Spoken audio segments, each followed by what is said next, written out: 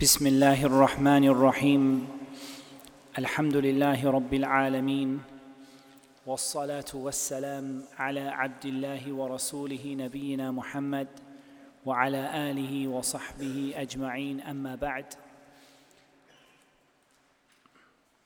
So we're now on to what I think is the third part of the 4 parts of this particular subject in this first module. And there's a slight change in order. I've told you about it anyway. But if you're looking at your book, the book that I have, principles relating to takfir and these issues come before the topic of the names of Allah. However, I want to put the names of Allah topic first. Firstly, because it's a break, and we started talking about those things last week, and it gives us a break and a chance to do something different.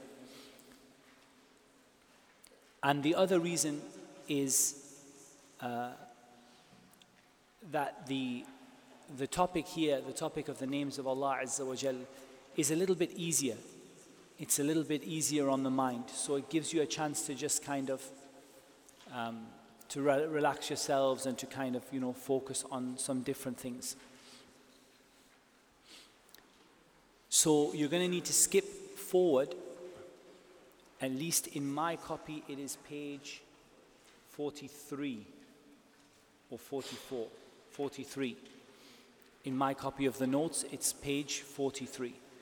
Your copy may be slightly different, but the title is Principles Relating to the Names of Allah. Page 42 I have as well. Sorry, Aqidah 1, the Exemplary Principles. The Exemplary Principles.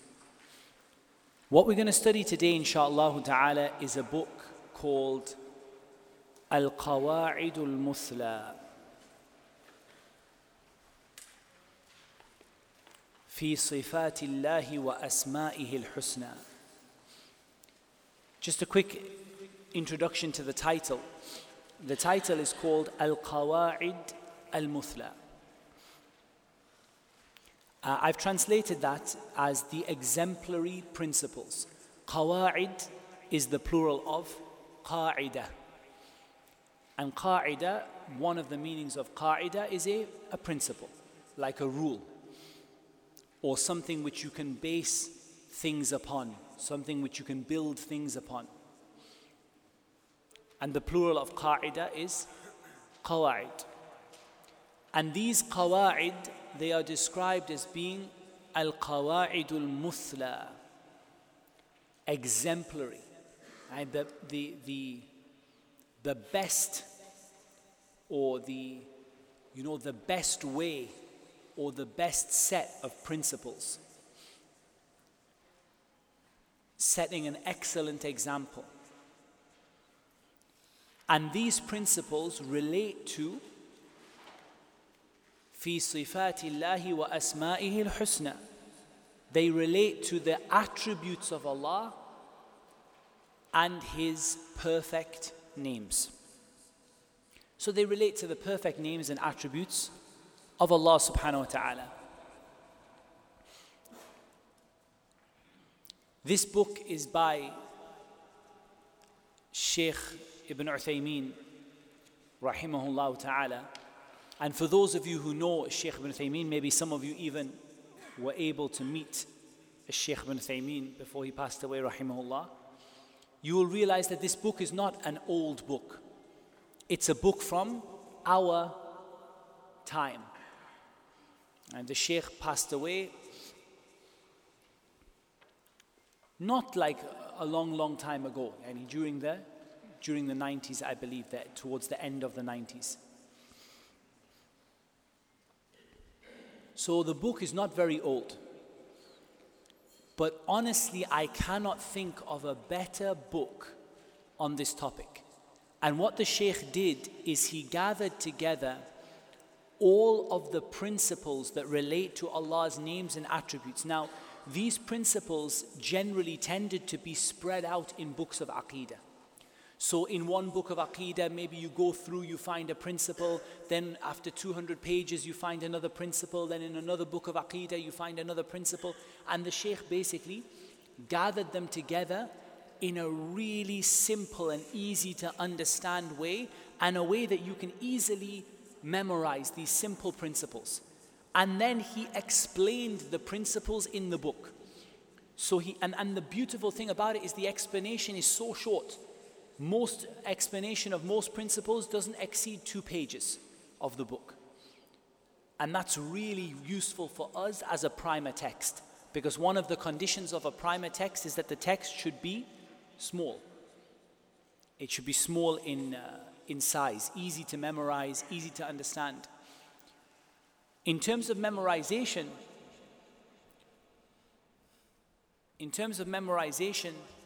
you probably only need to understand, and most importantly, you only need to really memorize the actual rules themselves. Now, in the English translation of those rules, I haven't translated everything in the rule. Sometimes I've put for you ... And that is because sometimes converting Arabic into English would lead to a very complicated sentence that you might struggle to internalize and understand. So where you see in your notes ... that means that I have taken a part of what the Shaykh said and cut it out. But I will explain it to you in the class, inshallah.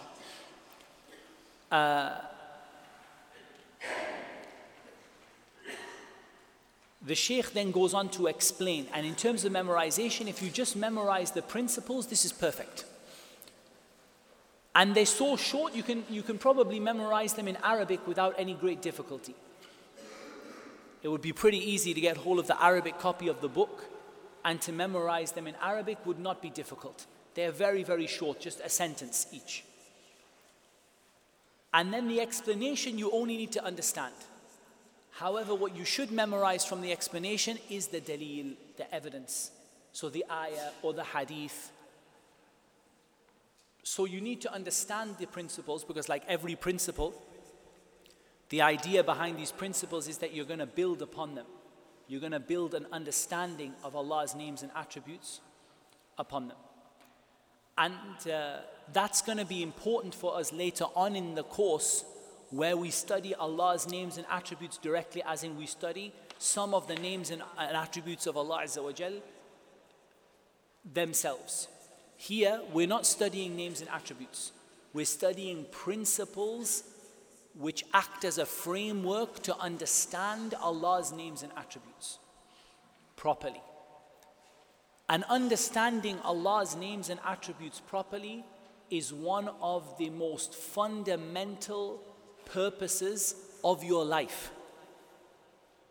I don't say it's one of the most fundamental things in seeking knowledge. It is one of the most fundamental purposes in your entire life.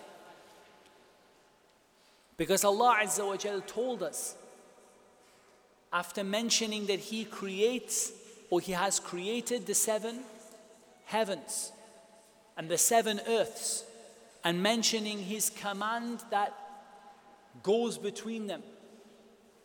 Allah Azza wa Jal said, لِتَعْلَمُوا أَنَّ اللَّهَ عَلَى كُلِّ شَيْءٍ قَدِيرٌ وَأَنَّ اللَّهَ قَدْ أَحَاطَ بِكُلِّ شَيْءٍ عِلْمًا. Allah created the heavens and the earth so that you may know that Allah is able to do all things, and that you may know that Allah has encompassed everything with His knowledge. So one of the fundamental purposes of your existence is to know Allah Azza wa Jal, to know His names and attributes, to understand them, to act upon them and implement them. This is one of the most fundamental purposes in your entire life. And there are so many things which Allah Azza wa Jal has decreed in this universe, and the wisdom, the primary wisdom behind decreeing those things is so that you may know His names and attributes. Some of the scholars mentioned this regarding sin, the wisdom behind the fact that we sin. One of the major wisdoms behind the fact that we sin is so that you know that Allah is Al-Ghafur Rahim. so that you know that Allah subhanahu wa ta'ala forgives all sins. And that Allah subhanahu wa ta'ala is the most forgiving and the most merciful. And so a fundamental part of your entire life is to know Allah Azza wa Jal through His names and attributes, and to implement those names and attributes in your life. And therefore, understanding the names and attributes of Allah is one of the most important forms of knowledge that there is. And if you were to say it is the most important form of knowledge that there is, you would not be far away from the truth.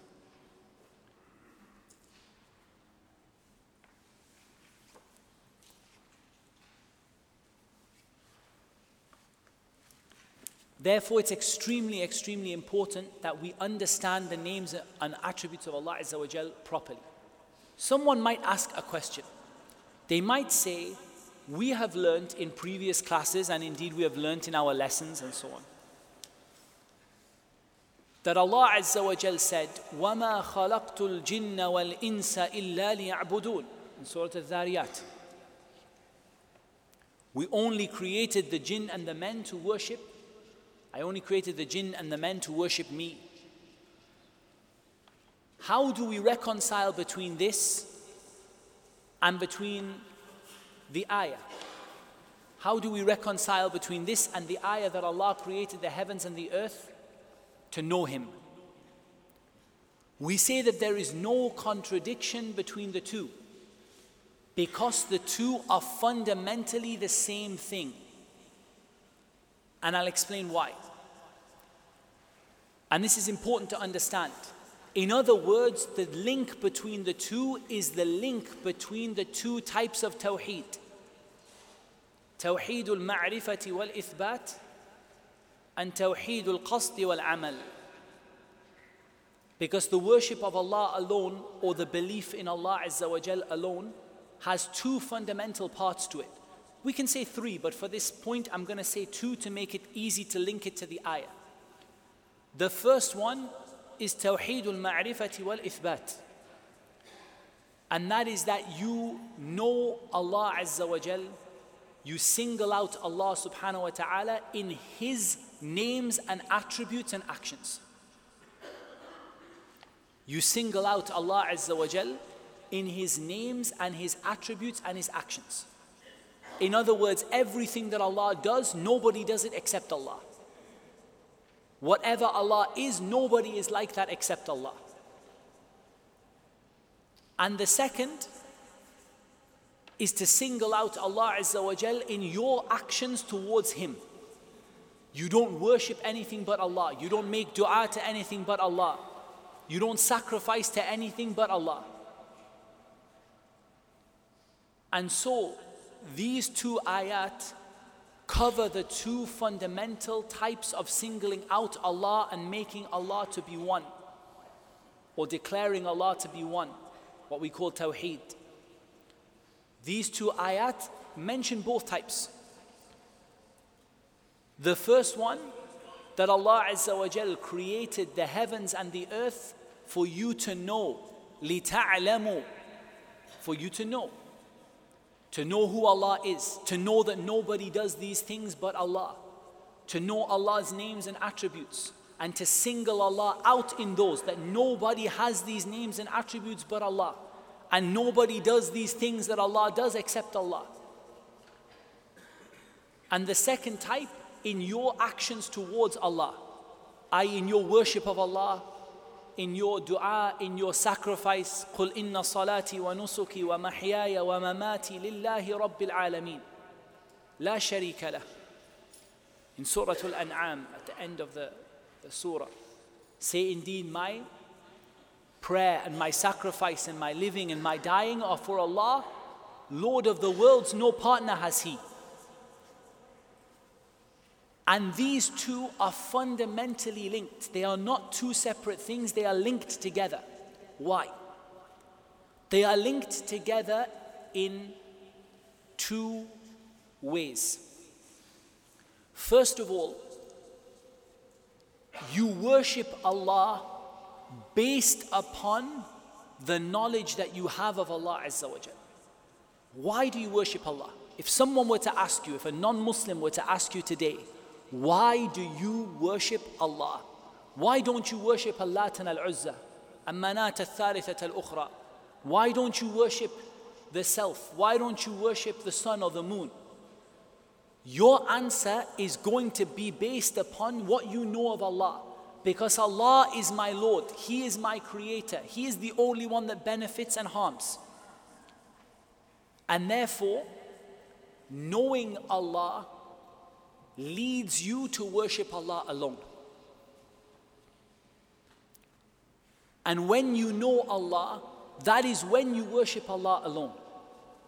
You only worship Allah alone when you know Allah Azza wa Jal.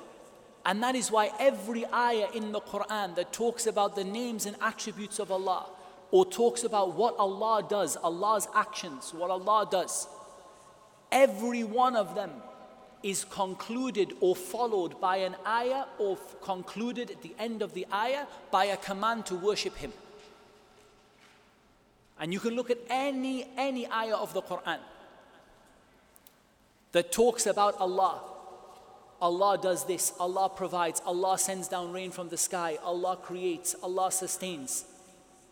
There will always be in the following ayah or the end of the ayah, within the context of the passage, there will always be a command to worship Allah Azza wa Jal, or a form of worship to Allah subhanahu wa ta'ala. That is because knowing Allah leads you to worship Him. And a simple example of that, the ayah in Surah Al-Baqarah, in which Allah Azza wa Jal, the first command and the first prohibition, 2 ayat. The first thing we were commanded to do, or the first command that comes in the Quran, the first command that comes in the Quran, and the first prohibition that comes in the Quran. So the first command that comes in the Quran, يَا أَيُّهَا النَّاسُ اعْبُدُوا رَبَّكُمُ الَّذِي خَلَقَكُمْ وَالَّذِينَ مِنْ قَبْلِكُمْ لَعَلَّكُمْ تَتَّقُونَ. Notice the ayah, think about the ayah. O mankind, worship your Lord who created you and those who came before you. Worship your Lord who created you. And you know that Allah created you, you learn about Allah, that Allah created you and those who came before you, and you worship Him because He is the one who created you, so that you might protect yourselves from His punishment. Then Allah Azza wa Jal mentions a number of things from His actions. He mentions that He made the earth as a bed and the sky as a canopy. That He sent down rain from the sky. That He brought out from it fruits. الذي جعل لكم الأرض فراشا والسماء بناء وأنزل من السماء ماء فأخرج به من الثمرات رزقا لكم. All of this relates to Allah, knowing Allah. فَلَا تَجْعَلُوا لِلَّهِ أَنْدَادًا وَأَنْتُمْ تَعْلَمُونَ. So do not make partners with Allah while you know. Look at the link, it's so clear. Do not make partners with Allah while you know that Allah does these things. Meaning that when you know Allah, that automatically leads you to worship Allah. How many times does Allah in the Quran talk about making dua to something that doesn't benefit you and doesn't harm you? Why is it so wrong? Why is it so fundamentally flawed for a person to make dua to an idol? Because you're making dua to something that doesn't hold any benefit or any harm for you. It didn't create you, it doesn't sustain you, it doesn't give you life or cause you to die. It doesn't hold anything in its hand. It couldn't even create a fly. So knowing Allah leads you to worship Allah. And worshipping Allah encompasses knowing Him. Because you only worship Allah based upon the knowledge that you have of Him. So knowing Allah leads you to worship Allah. Knowing Allah drives you to worship Allah. And worshipping Allah encompasses or contains knowing Allah. Because when you know Allah Azza wa Jal, you only worship Him based on the knowledge that you have of Him. So if you ask somebody, who are you praying to? Say, I'm praying to Allah. Who is Allah? You pray to Allah because you are based upon the knowledge that you have of who He is. And so we see that the two ayat in essence are talking about the same thing. They are talking about knowing Allah and worshipping Him based upon that knowledge, or worshipping Allah based upon the knowledge that you have of Him. And the ayah in Surah Al-Dhariyat to a certain extent is more comprehensive. Because when we talk about worshipping Allah alone, it is clearer that it encompasses the meaning of knowing Allah. Whereas the link between knowing Allah to worshipping Allah, it requires a step. So when somebody says that the purpose of life is to worship Allah, this is the best definition. This is the most comprehensive definition. However, among that purpose or within that purpose is for you to know Allah Azza wa Jal. And Allah created the heavens and the earth for you to know Him.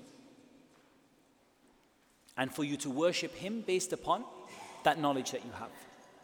So this tells us something about the importance of the names and attributes of Allah Azza wa Jal. And in this book, we're going to be talking about principles that allow us to understand those names and attributes.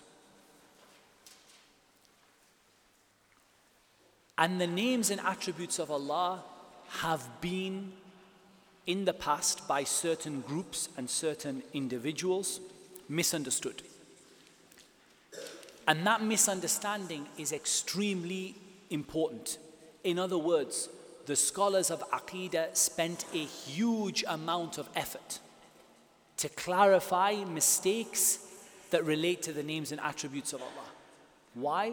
Because it's so fundamental, it's so important, this form of knowledge is so vital that anytime anybody makes a mistake in it, first of all, when you make a mistake in it, you could fall into the sin of speaking about Allah without knowledge.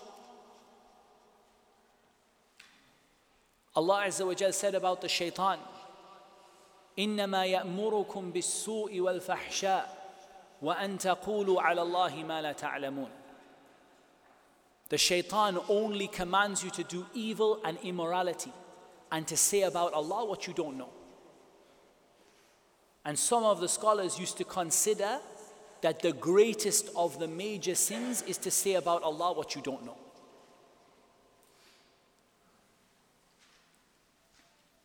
Therefore, clarifying mistakes and giving principles to understand the names of Allah is absolutely critical for every Muslim, and it's something that we all need to understand. Now, I'm going to focus on the positive more than the negative. In other words, I'm going to focus more on you understanding the principles than I am how people misunderstood them. But it's still important for you to know how people misunderstood the names of Allah Azza wa Jal. And we're going to cover a number of different groups. These are groups that have usually existed for a very, very long time. Many of them well over 1,000 years. And we're going to talk about where their misunderstandings came from and how they misunderstood the names of Allah and why. And that will help you to be able to understand the names of Allah Azza wa Jal in the right way and the attributes of Allah. Now, the book is divided into two parts. Three parts. I apologize, 3 parts. Rules that relate to the names of Allah, rules that relate to the attributes of Allah, and rules that relate to the proofs. How do we prove that something is from the names of Allah or from the attributes of Allah? And we're going to try and go through them quite quickly. We're not going to spend a massive amount of time on each one, just enough that we understand. And the book is in any case very summarized. The book in the first place is highly summarized. So, our first principle, and I'm looking at the Arabic copy rather than the English copy, so don't worry if the translation is different. I'm just going to translate it off the top of my head. The one you have there is better because I spent more time translating that one than I'm going to spend translating now. So, the one that you have in front of you, the translation is better. The first principle relating to the names of Allah Azza wa Jal. Asma'ullahi ta'ala kulluha husna. Every single one of the names of Allah is perfect.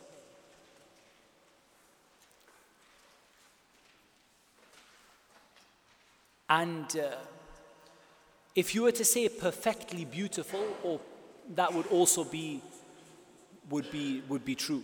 But I prefer to use the word perfect here in English, even if the word husna in Arabic, and it could encompass, we sometimes call it the beautiful names of Allah or the perfect names of Allah.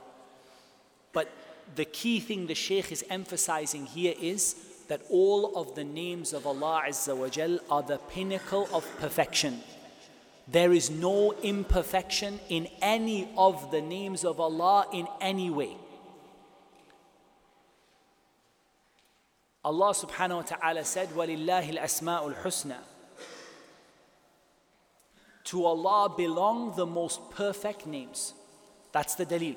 Someone asks you, what's the proof that Allah's names are all perfect?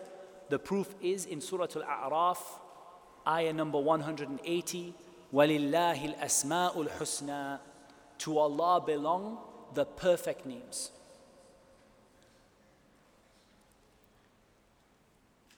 Why are the names of Allah perfect? Because they contain perfect attributes. The names of Allah contain perfect attributes. There is no deficiency in any of the attributes within those names, nor is there any deficiency in the names at all. All of the names are absolutely perfect. Let's give an example. We take the name of Allah Azza wa Jal, Al-Hayy. So the Shaykh, he said, Al-Hayy is a name from the names of Allah, as we know. What's the proof that it's a name from the names of Allah? Many proofs, but let's just take, for example, Allahu la ilaha illahu al-hayyul qayyum. Ayatul Kursi. So it's a name from the names of Allah. What does it tell us about Allah? Al-Hayy, it means it's to do with life, being alive. Sometimes we translate it as the ever-living. But what does it tell us about Allah? It tells us that Allah has the perfect form of life. It was not preceded by nothingness. So Allah Azza wa Jal, His life has always been absolute perfection. As for our lives, they were preceded by nothingness. Before we were born, there was nothing. And then we were born as a baby crying. We couldn't even feed ourselves. Then we became a bit stronger. Then we didn't know anything. Then we learned something. Then finally we reached our full strength. Then we went on a decline and we became weaker and we became older and we became frail and infirm. Our life, first of all, started from zero. And then our life went up and down and up and down.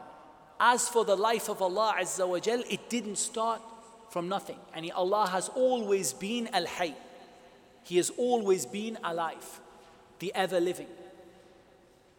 He is the first and nothing came before Him. And He is the last and nothing will come after Him. There was not a point when Allah subhanahu wa ta'ala was born. Allah's life is absolutely perfect. And Allah Azza wa Jal doesn't sleep. He doesn't slumber. He doesn't have times of strength and times of weakness. And that is why in Ayatul Kursi, لا تأخذه سنة ولا نوم is an explanation of the name Al-Hayy. He is not overtaken by slumber or sleep. So we understand that Allah Azza wa Jal has always been alive and will always be alive. Unlike our life, which goes up and down in strength, from a baby to a man to an old man to dying, Allah Azza wa Jal doesn't experience those things. Allah's life is absolutely perfect in every way, always. Always has been and always will be. It does not have any sleep. It doesn't have any slumber. It doesn't have any rest.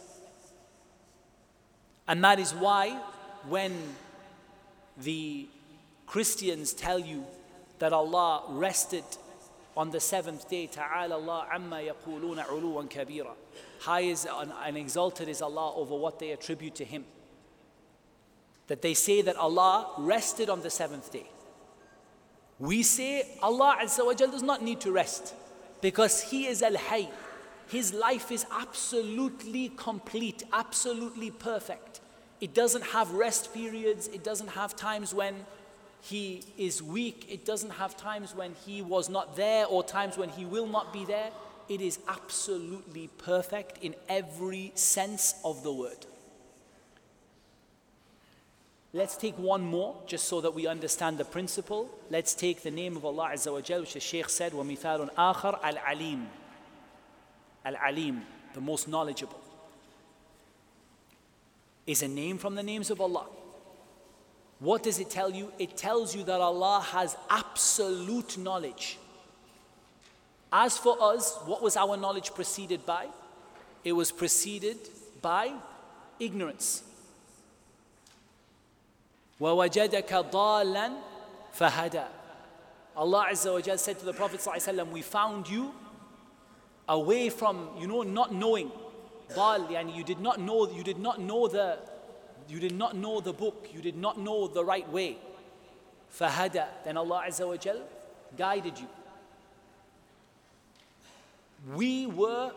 Our knowledge that we had was preceded by ignorance.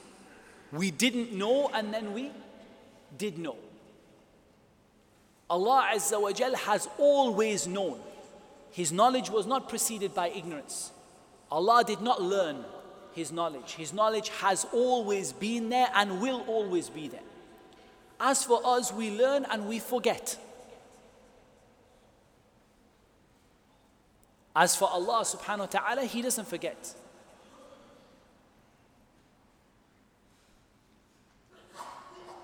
وَمَا كَانَ رَبُّكَ نَسِيًّا. Allah Azza wa Jal doesn't forget. Allah Azza wa Jal doesn't forget.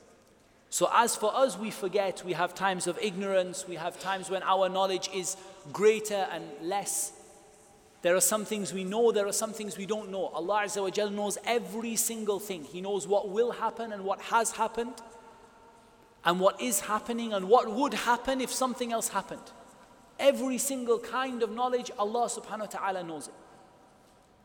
And so we see that the names of Allah are perfect in every aspect. Not only are they perfect in of themselves, but there is an additional layer of perfection. And that is when two names come together. Now I'm sure you've noticed when you recite the Quran that the names of Allah are often put together.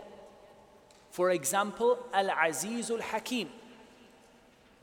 Al-Azizul Hakim. Al-Aziz, the Almighty, and Al-Hakim, the most wise. Each of those names in themselves are perfect. So Allah Azza wa Jal is Al-Aziz and He has perfect izzah, perfect might and perfect honor.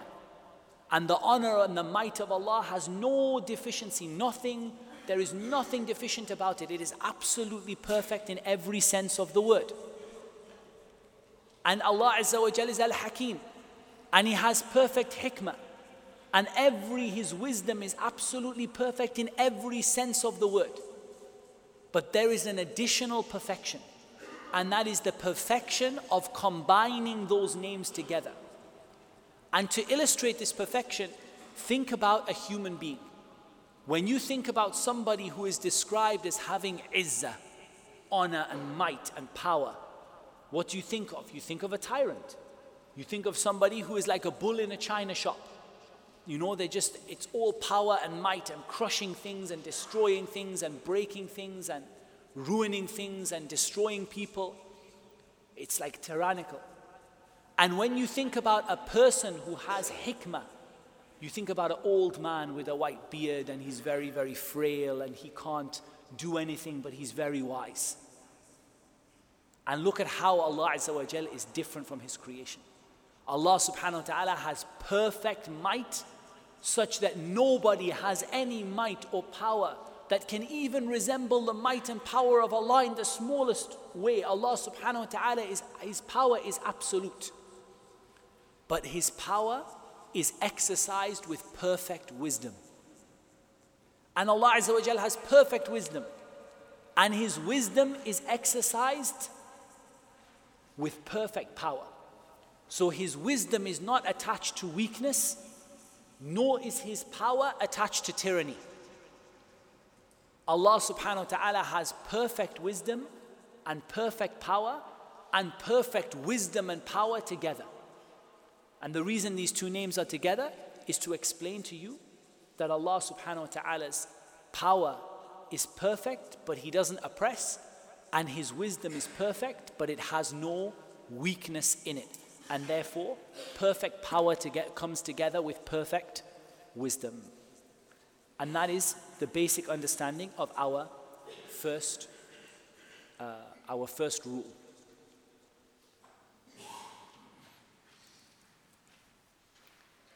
Our second rule, Asma'ullahi ta'ala a'lamun wa awsaf. The names of Allah are both actual names and attributes. The names of Allah are both actual names and they are attributes. What do we mean by actual names?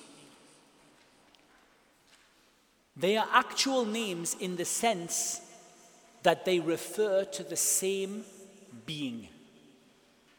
They refer to the same being. So when we say Ar-Rahman, Ar-Rahim, we say Bismillahir Rahmanir Rahim. Are we referring to three different beings? One whose name is Allah, and the other one, his name is Ar-Rahman, and the other one, his name is Ar-Rahim. As a famous Christian preacher said, he said, you people believe in the Trinity, and my evidence is Bismillahir Rahmanir Rahim. And what you can see here is, okay, what do you say about who Allahu alladhi la ilaha illa hu alimul ghaybi wa shahada huwa ar-Rahmanir Rahim, al-Malik, al-Quddus, al-Salam, al-Mu'min, al-Muhaymin. Where's the Trinity there? That's like, we reach 10. In any case, what we need to understand is that all of the names of Allah refer to a single being. In that sense, they are names. So if someone were to ask you, in what sense are the names of Allah names? Yani, how are they names? We say they are names because they all refer to a single being, a single that, a single being. They all refer to Allah. So when we say Al-Malik, Al-Quddus, Al-Salam, Al-Mu'min, Al-Muhaymin, Al-Aziz, Al-Jabbar, all of these names refer to a single being. And again, it's not just the Christians. The Hindu may say the same thing. They may say all of these idols that we worship are just like your names of Allah. They are all just representations of, they are just like the names of Allah. So we worship this one and we worship this one. We say no, because you are worshipping separate beings. As for the names of Allah, they all refer to the same being, the same Allah subhanahu wa ta'ala. However, they are also awsaf. They contain attributes, they have meanings. And therefore, they refer to the same being, but they don't mean the same thing. That's extremely important to make that difference.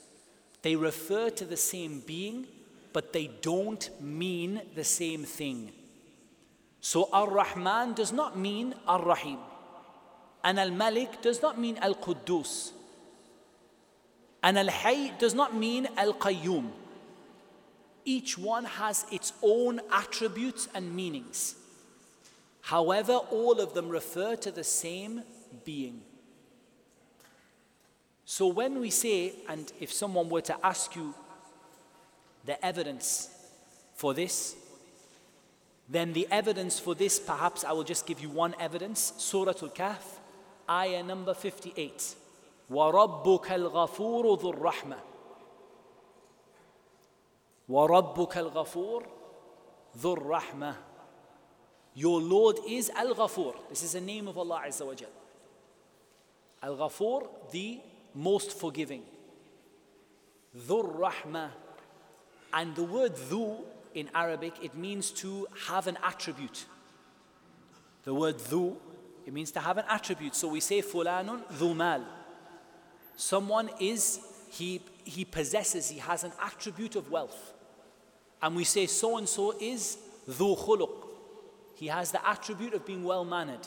So dhu, it means to have an attribute of something. So Allah has the attribute of mercy, dhur rahmah. So Allah Azza wa Jal affirmed for himself the name Al-Ghafur, and he affirmed for himself the attribute of having Ar-Rahmah, and that his name, for example, Ar-Rahim, is not just a name. Like for example, one of us, our name might be Salih, but he's not Salih.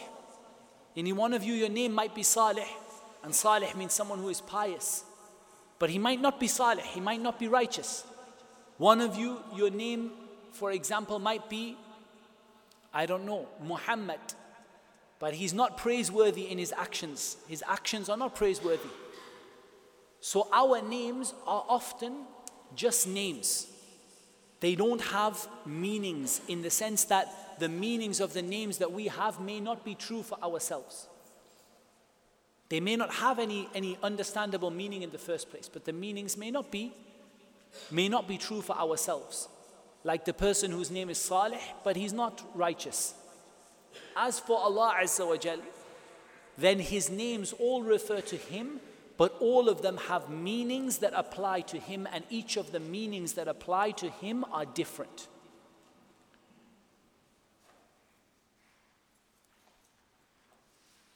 So as an example, let us take As-Sami' Al-Basir. Let us take As-Sami' Al-Basir. Allah Azza wa Jal, his name is As-Sami', and his name is Al-Basir. As-Sami' is a name of Allah. It refers to a single being, Allah. And Al-Basir is a name of Allah which refers to the same being. So in the sense of the name, As-Sami' is Al-Basir. In the sense of the name, As-Sami' is Al-Basir. In the sense of the attributes that it contains, they are not. Because As-Sami' is the attribute of As-Sam', being able to hear every single thing. And Al-Basir is the attribute of having Al-Basar, being able to see every single thing. And so the meaning of As-Sami' is not the same as the meaning of Al-Basir, but the two names refer to the same being. And the most important group that this refutes is that this is a refutation of Al-Jahmiyyah. Al-Jahmiyyah are a group who attribute themselves to Jahm ibn Safwan. They attribute themselves to Jahm ibn Safwan. And they are known for their denying of the names of Allah Azza wa Jal. They are known for their denying of the names of Allah subhanahu wa ta'ala. And among them are a group who, for example, said that Allah is Sami'un bila sam', Basirun bila basar, Azizun bila izzah. They said Allah is As-Sami', but he can't hear. And Allah is Al-Basir, but he cannot see. And Allah is Al-Aziz, but he has no power. Why would they make such a statement? They made such a statement because, first of all, the names are present in the Quran. So you can't say Allah is not As-Sami', Allah is not Al-Basir. However, they said, if Allah is As-Sami' and Al-Basir, that must mean that there is more than one God. One of them can hear everything and the other God can see everything. This is their mistaken understanding. They said, if those names actually mean different things, that must mean that there is a God who can see, and another God who can hear, and another God who is mighty, and another God who is living, and another God who sustains, and so on. And this is not true.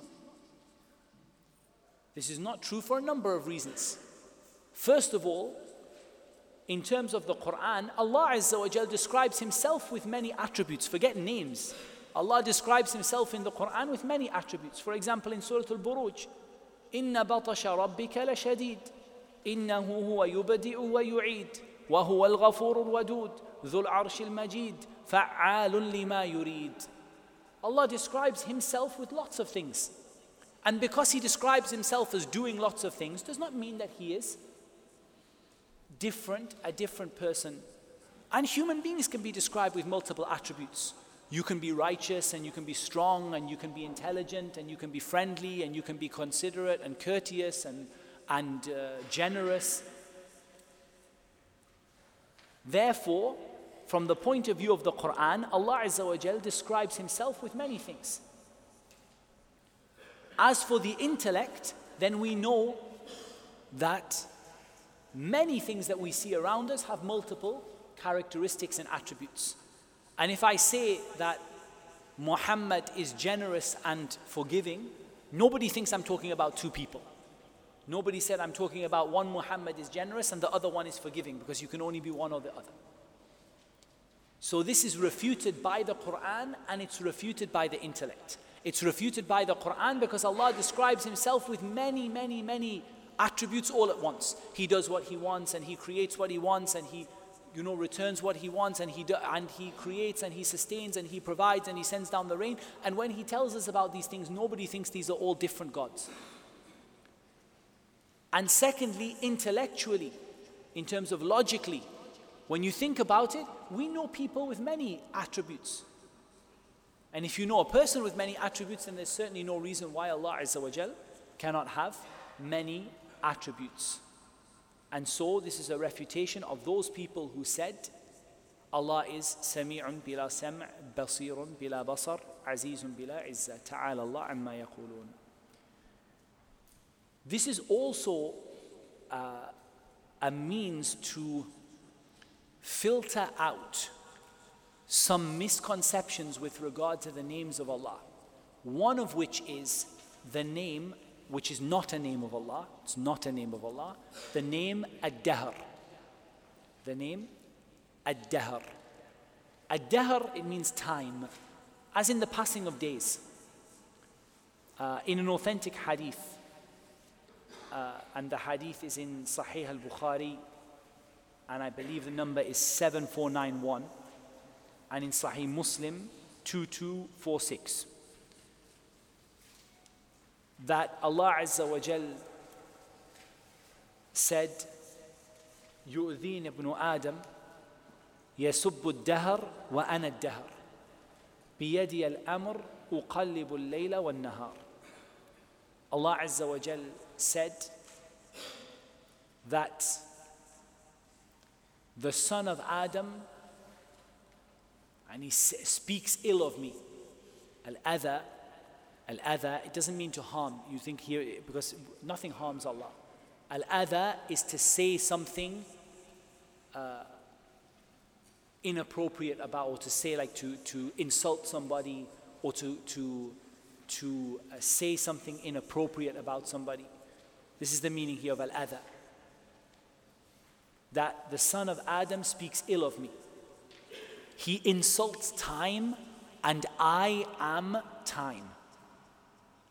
In my hands is the control of everything. I turn the night into the day. So notice in this hadith, Allah says, Ana dahr.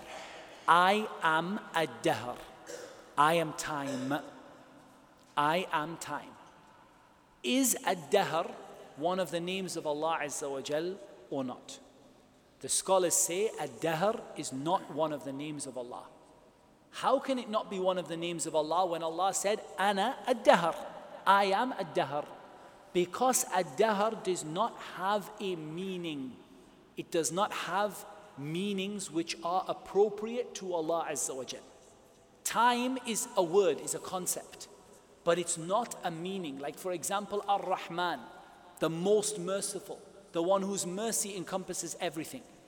Time doesn't have such a meaning. Time is absent from having, it's just a word for the passage of days and nights. So what does it mean, ana dahr, I am time? It means what Allah Azza wa Jal said, uqallibu al-layla wan-nahar, I am the one who brings the night into the day.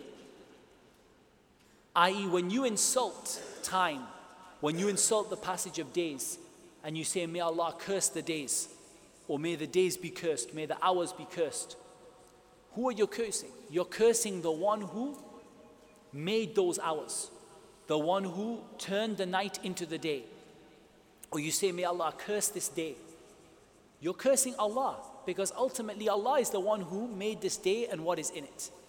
And the meaning of this is not that Allah is ad-dahr. As the Shaykh said, لِأَنَّهُ اسم للوقت والزمن. Because it is nothing more than a word which means time.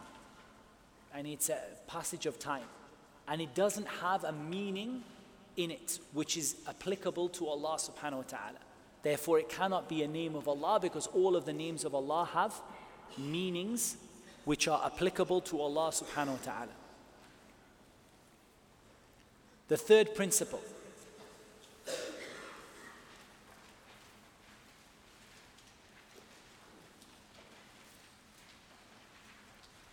أسماء الله تعالى إن دلت على وصف متعد تضمنت ثلاثة أمور. أحدها ثبوت ذلك الاسم لله عز وجل، والثاني ثبوت الصفة التي تضمنها لله عز وجل، والثالث ثبوت حكمها ومقتضاها.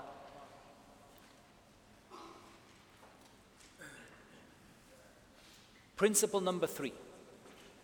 The names of Allah, if they have an aspect which affects others, ... and if they do not have an aspect which affects others. This tells us that the names of Allah can be divided into two groups.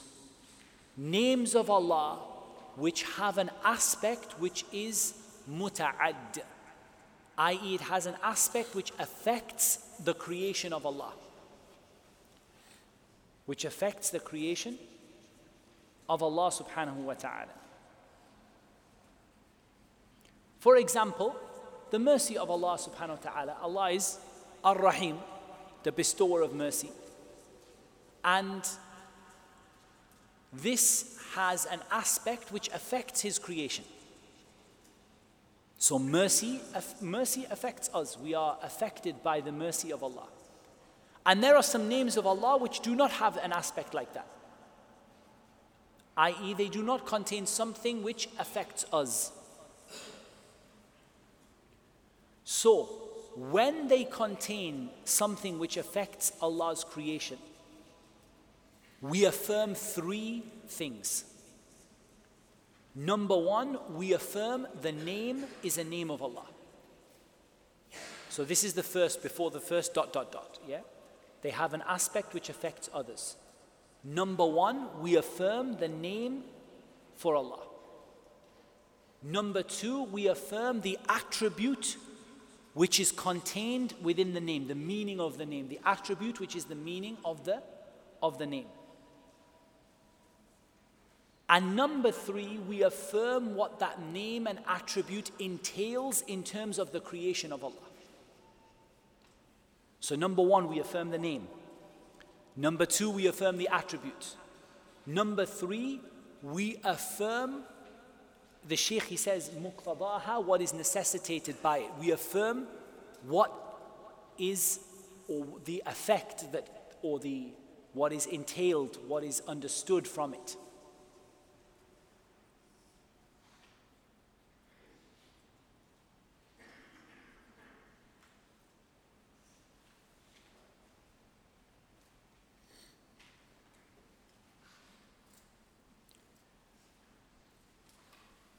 So for example, if we take the mercy of Allah, we take Ar-Rahim.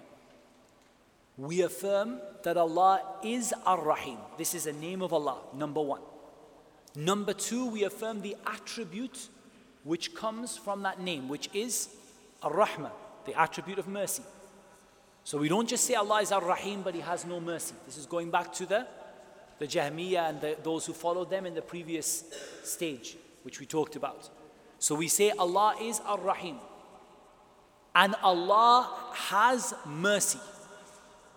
And we affirm what that mercy entails, which is that He bestows that mercy upon whoever He wants from His creation. And we don't refrain from that third one, where people say, okay, and this is where you get into some of the issues of the mutakallimun, the people who spoke by philosophy and rhetoric, that they had an issue with this. They have an issue in affirming actions for Allah, or many actions for Allah. So they'll say that Allah Azza wa Jal, they'll say that Allah Azza wa Jal speaks, but His speech is a constant. He doesn't speak whenever He wants and then not speak whenever He wants. They can't, they can't comprehend that these names and attributes have ahkam, they have rulings, and they have things which they entail that happen within the creation of Allah Azza wa Jal. For example, the mercy of Allah that envelops us, or the fact that Allah subhanahu wa ta'ala can hear what we say. So for example, with regard to the hearing of Allah, we say Allah is As-Sami'. He is As-Sami', this is the name. And we affirm the attribute, As-Sam', hearing. And we say that because of this, Allah can hear everything that happens. So Allah is the all-hearing, and Allah has the attribute of being able to hear. And as a third one, that the result of this is, what it entails, the outcome of this is that Allah hears everything. The second type are those which do not contain an aspect which affects others. An aspect which is muta'add. It affects others.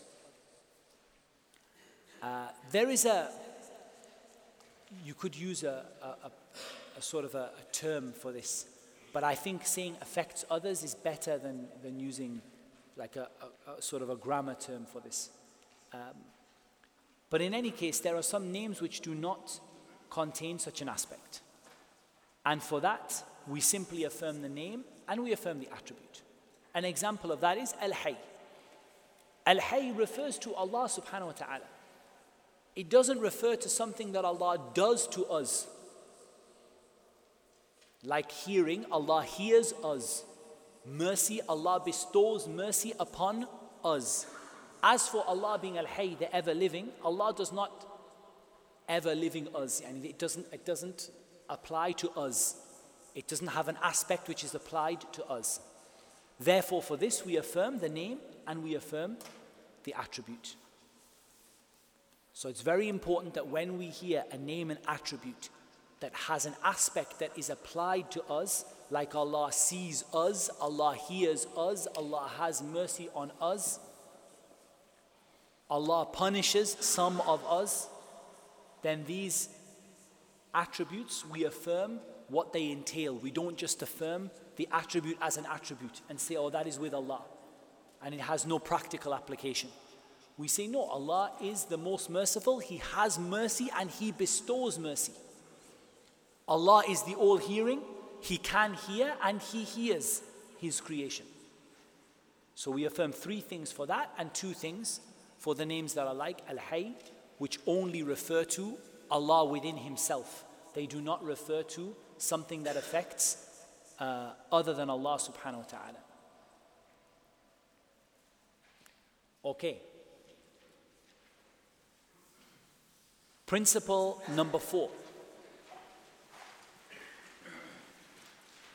دلالة أسماء الله تعالى على ذاته وصفاته تكون بمطابقة وتضمن والتزام.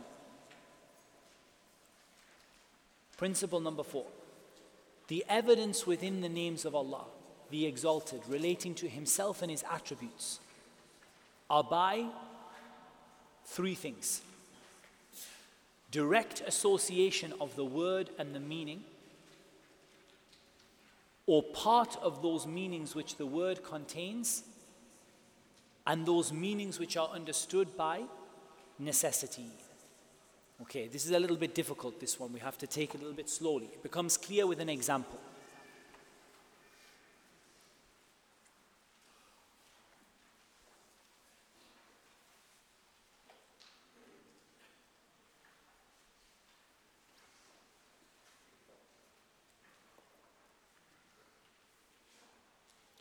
We have to take this one with an example.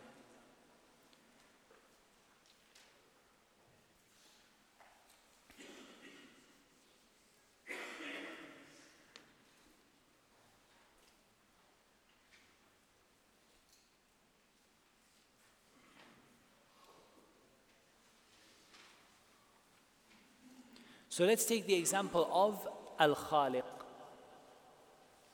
Let's take the example of Al-Khaliq.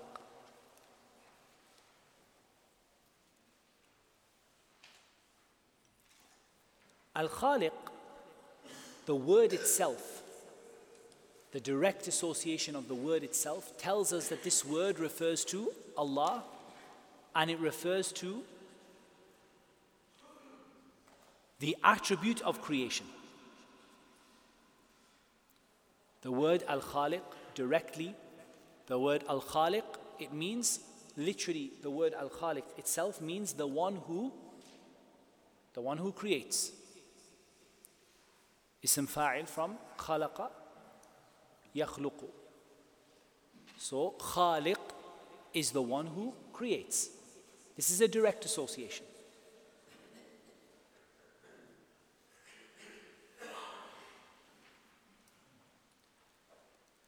And it tells us that Allah has the attribute of creation by the meaning which the word contains. Because you can't say that somebody is Khaliq unless they have the attribute of creation. So that is contained within the word. The attribute of creation is contained within the word. And as for meanings which are understood by necessity, then we have, for example, knowledge and power. Because you cannot create unless you have knowledge of what you are creating. And you cannot create unless you have the power to be able to bring that creation into existence. Therefore, this name Al-Khaliq gives us three different things. It gives us a direct understanding that Allah is Al-Khaliq. That's direct. Yani Allah is Al-Khaliq. That's a direct, and the word Al-Khaliq, and it's directly applied to Allah, so we know it, we have a direct association. That's the first thing. Secondly, we know that the attribute of creation, or the ability to create, is understood by the meaning of the word. That Allah alone creates. That's understood within the meaning of the word Al-Khaliq. And then we understand that Allah knows everything and is able to do everything, because that name cannot be applied to Allah unless Allah Azza wa Jal has perfect knowledge and perfect power.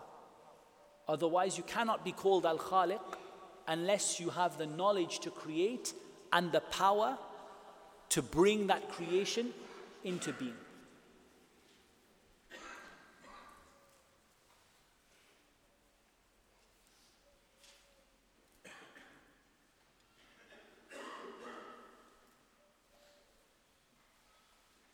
The benefit of this rule, essentially, the important benefit of this rule is that you can get a lot out of one name of Allah subhanahu wa ta'ala. It's not just that you know that Allah is Al-Khaliq and that's the end of it. You get a lot of information and a lot of knowledge about Allah subhanahu wa ta'ala out of the names and attributes of Allah Azza wa Jal.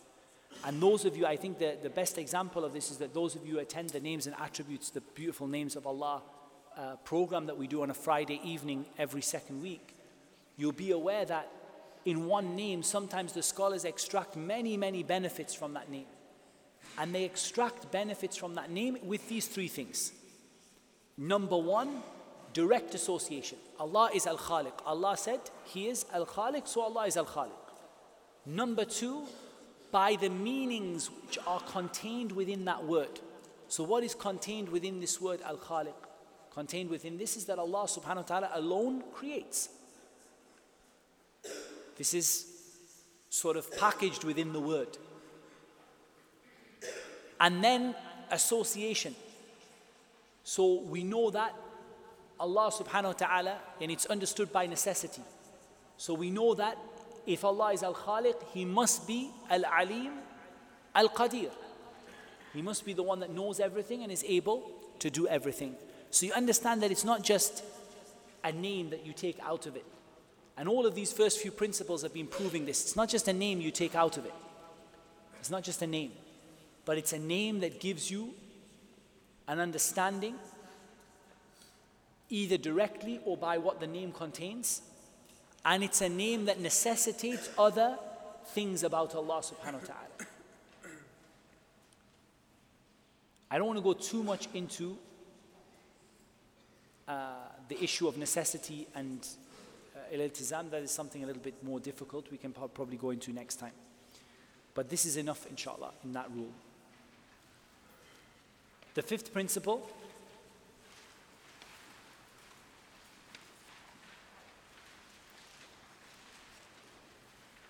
أسماء الله تعالى توقيفية لا مجال للعقل فيها. The names of Allah Azza wa Jal are taken as they come. Tawqifiyya, you do not have, like they are taken as they come. You don't interpret, you don't make up your own ideas, you don't make up new names that you don't think about it and think, oh, I think that this name is like this, so I think that this means this. They are tawqifiyya. As they come, you take them. And there is no place for the intellect when discussing them. Why is there no place for the intellect? We'll give one ayah as a proof, and then we'll talk about an intellectual proof for it. So the reason that there is no place for the intellect, Surah Al-Isra, ayah number 36. وَلَا تَقْفُ مَا لَيْسَ لَكَ بِهِ عِلْمٍ إِنَّ السَّمْعَ وَالْبَصَرَ وَالْفُؤَادَ كُلُّ أُولَٰئِكَ كَانَ عَنْهُ مَسْئُولًا. And don't speak about that which you have no knowledge of. Indeed, the hearing and the sight and the hearts, all of them, you will be asked about. So, rough translation of the ayah. So the ayah tells us that we are not allowed to speak without knowledge. We're not allowed to take a position on something without knowledge. And as for the names of Allah Azza wa Jal, then there is only three ways in which you can know something. And we're going to come about this in terms of the proofs, but this is helpful now to mention. There are only three ways you can know something.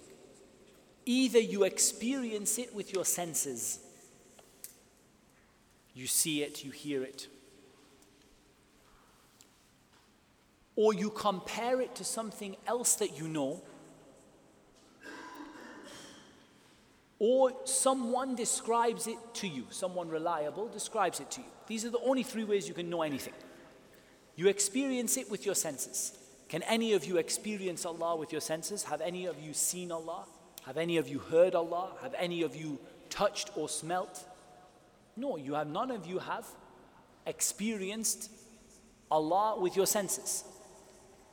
Have we got anything we can compare Allah to by saying that, for example, Allah is like this. No. لَيْسَ كَمِثْلِهِ شَيْءٍ. There is nothing like Him. وَلَمْ يَكُنْ لَهُ كُفُوًا أَحَدٍ. There is nothing similar or equal or comparable to Him. That leaves us only with the last one, خبر الثقة, the reliable description of Him. Okay, the reliable description of Him comes from where? From the Quran and from the Sunnah. Nowhere else. Nowhere else has a reliable description of Allah subhanahu wa ta'ala except what He described Himself with and what the Prophet sallallahu alaihi wasallam described Him with. Therefore, there is no room for the intellect at all. Allah Azza wa Jal is not, you cannot encompass Him with your mind or with your sight. Allah subhanahu wa ta'ala said, لا تدركه الأبصار وهو يدرك الأبصار. Allah Azza wa Jal said, sight cannot encompass Him and He encompasses all sight. You can't encompass Allah, you can't sort of visualize Allah subhanahu wa ta'ala. There's no place for your intellect in this. You take the names of Allah as Allah described Himself and as the Prophet ﷺ described Him.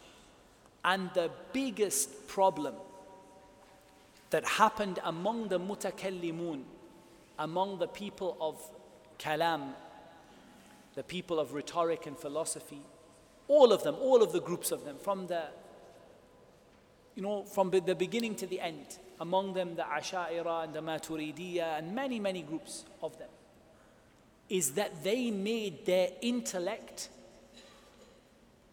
superior in their eyes to the Quran and the Sunnah. And this is a fundamental principle of ilm al-kalam. Al-aql fawq al-naql. That your intellect is superior to the Quran and the Sunnah. Fundamental principle of ilm al-kalam. One of the 2 or 3 essential beliefs that you have to say that this person is from Ahlul Kalam, the people of rhetoric or the people of philosophy, and that is giving the intellect precedence over the text. And the reason they misguided themselves and others in the names and attributes of Allah, and they partially denied and they twisted the meanings and they wrapped them up and changed them and did anything they could, is simply because they said, my intellect cannot understand. So for example, they twisted the meaning of the speech of Allah Azza wa Jal. They twisted the meaning of the speech of Allah subhanahu wa ta'ala. Why? They said, we cannot understand intellectually how does Allah speak. It doesn't matter if you can understand or you can't understand. Your understanding is not the condition by which we approve a name of Allah or we don't approve, or an attribute of Allah or we don't approve.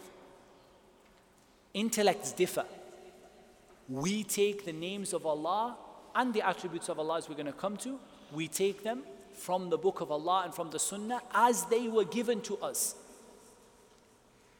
Your intellect does not have a role to play in judging the names or verifying the names or denying or approving or implementing or the meanings or whatever.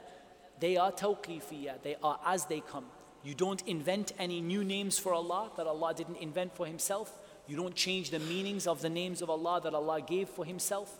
You don't deny or effectively deny some of the names because your intellect cannot understand them. You affirm what Allah affirmed for Himself and what the Prophet ﷺ affirmed for Him.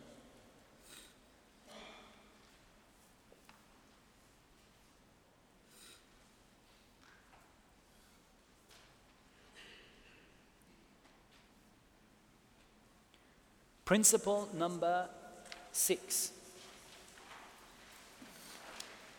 أسماء الله تعالى غير محصورة بعدد معين. The names of Allah are not limited to a certain number. The confusion in this came from a hadith,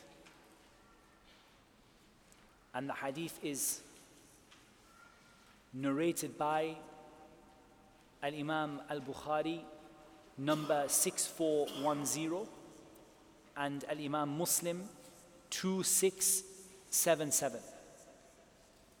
From the hadith of Abu Hurairah, radiyallahu anhu, إن لله 99 اسما 100 إلا واحدة من أحصاها دخل الجنة.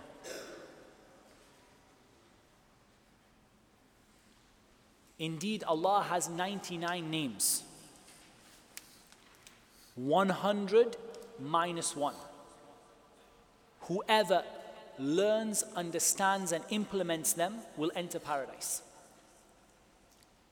This, for those who understand Arabic well, and I say well, not those who speak Arabic, those who understand the Arabic language well, contains no evidence that Allah's names are limited to 99. The word for limiting the names to 99 would be innama. The hadith would be innama lillahi 99 isma. Allah has only 99 names. However, this does not say only 99 names. The hadith says Allah has 99 names. Whoever learns, memorizes, implements them will enter paradise. That does not mean that Allah does not have more than that. That simply means that of the names of Allah, out of all of the names of Allah, there are 99 special names that if you learn them and implement them and act upon them, you will enter paradise. And there are many, many evidences for this. Probably the best evidence that we can give is a hadith of Ibn Mas'ud in Musnad al-Imam Ahmad, which the reference I have for it is volume 1, 394. And others, in which the Prophet sallallahu alaihi wasallam said, أسألك بكل اسم هو لك سميت به نفسك أو أنزلته في كتابك أو علمته أحدا من خلقك أو استأثرت به في العلم الغيب عندك. I ask you by every name that is yours, that you named yourself, or you sent down in your book, or you taught to any one of your creation, or you kept with you in the unseen. And that far exceeds the names that are simply mentioned in the Quran and the Sunnah. Furthermore, simply from the Quran itself, if you look at the names of Allah Azza wa Jal in the Quran, there are more than 99 names in the Quran and the Sunnah. If you combine the Quran and the Sunnah together, you reach somewhere in the region of 120 or 100 and something along those lines. And in the region of 115, 120, some differences of opinion about that. But you definitely reach more than 99. And the hadith has no proof that the names of Allah are limited to 99. Linguistically, in language, there is no proof whatsoever that the names are limited to 99.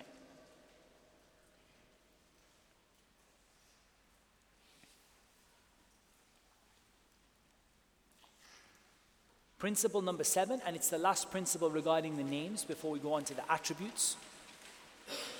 الإلحاد في أسماء الله تعالى هو الميل بها عما يجب فيها.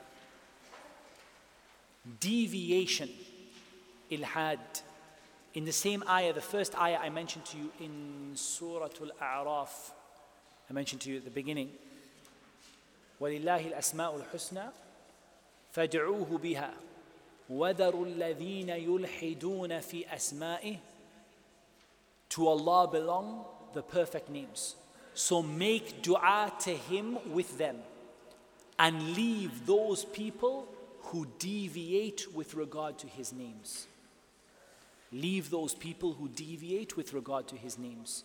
And those people who deviate with regard to His names are many. And we're going to mention some of the types of deviation, or we're going to mention 4 types of deviation. Number 1, to deny some of the attributes or some of the applications of the names of Allah Azza wa Jal, as the Jahmiyyah and those who followed them did, to deny some of the names of Allah, or some of the attributes of those names, or some of the application. Like we said those names that apply to His creation, like having mercy. Like some of them will say, yeah, Allah is the most merciful and Allah has mercy, but Allah does not bestow mercy upon His creation. His mercy is a constant, and it doesn't get given to people and taken away from people.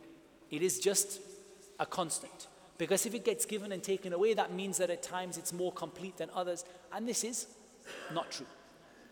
Rather, Allah is fa'alun lima yurid in Surah Al-Buruj, and this is the one-word refutation of what the mutakallimun and the other people say from the Jahmiyyah and all these other groups said when they denied the application of the names of Allah to us. We say to them, Allah Azza wa Jal is fa'alun lima yurid. He does whatever He wants. He speaks when He wants. He bestows mercy upon when He wants, whoever He wants, whenever He wants. He raises whoever He wants. He lowers whoever He wants. He gives to whoever He wants. He takes from whoever He wants. He is fa'alun lima yurid. So as for a person who comes and denies either a name of Allah or an attribute of Allah, or denies the application of that attribute to Allah's creation, then there is no doubt that this is ilhad. This is a kind of deviation with regard to the names of Allah. Number two, to make these names similar to the creation, i.e. to compare Allah to His creation with regard to the names of Allah Azza wa Jal, to compare Allah Azza wa Jal to His creation.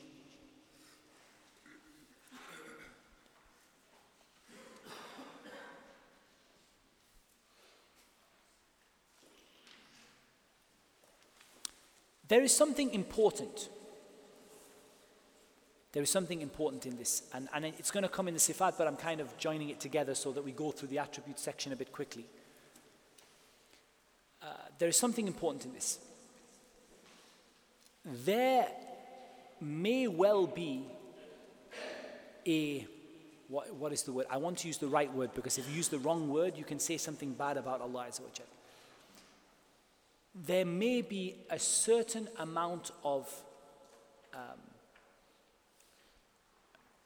or a certain common characteristic between some of the attributes of Allah and the attributes of His creation.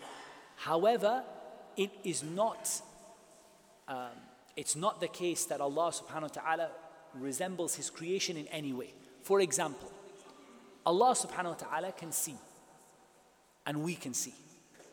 So in that sense, there is a commonality, in the sense that Allah can see and we can see. However, our sight is nothing like the sight of Allah Azza wa Jal. And this is important to understand. And if you understand this, you get out of at least 30% of the misguidance of the mutakallimun, of Ahlul Kalam. Because they could not understand this. And Allah Azza wa Jal explains it beautifully. لَيْسَ كَمِثْلِهِ شَيْءٍ وَهُوَ السَّمِيعُ الْبَصِيرُ. There is nothing like Him, but. There is nothing like Him, but He is the all-hearing, the all-seeing. You can see and I can see. And Allah can see. However, our sight is nothing like Allah's sight. And our hearing is nothing like Allah's hearing. And if you understand that, you have gotten away from the overwhelming majority of the confusion that is presented by the people of rhetoric and philosophy, because they could not grasp this basic concept. So some of them said, if you say Allah can hear, you made Allah similar to His creation. Why? Allah can hear and you can hear, but your hearing is nothing like the hearing of Allah. So that commonality is not, if you make that commonality too wide, then what happens is you end up comparing Allah to His creation. So you end up saying Allah hears like we hear. Allah sees like we hear, like we see. And if you say there is nothing, and there is nothing like that that exists, then you end up denying the name of Allah. You say Allah cannot hear because we can hear. Allah cannot see because we can see. Ahlul Sunnah said, right in the middle. Allah can hear, but His hearing is nothing like our hearing. And Allah can see, but His sight is nothing like our sight. Therefore, you affirmed the name, but without comparing Allah to His creation. Number 3, to invent a name, number 3 in deviation. To invent a name for Allah that Allah did not name Himself with. Like when the Christians called Him the Father. Allah Azza wa Jal did not name Himself the Father. So they invented a name for Allah that Allah did not name Himself with. And this is ilhad. This is a kind of deviation with regard to Allah's names.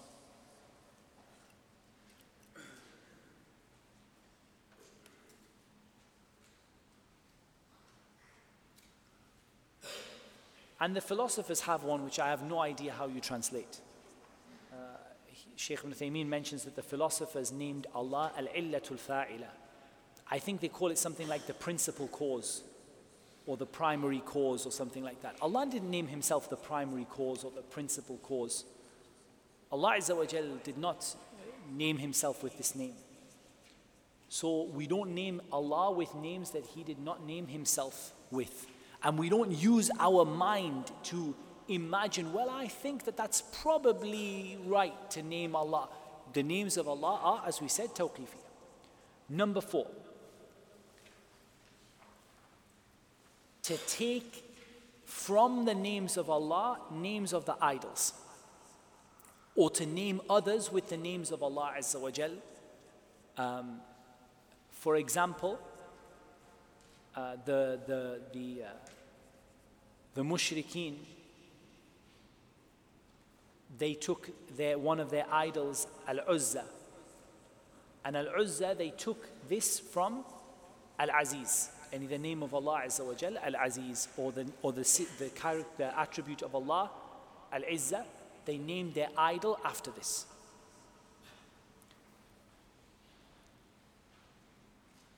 And this shows you, and I just want to give you a modern application. Maybe you guys have, at some point a while ago, there was a news report about somebody who made a comic book of the 99 names of Allah, and they gave one name to each comic book superhero.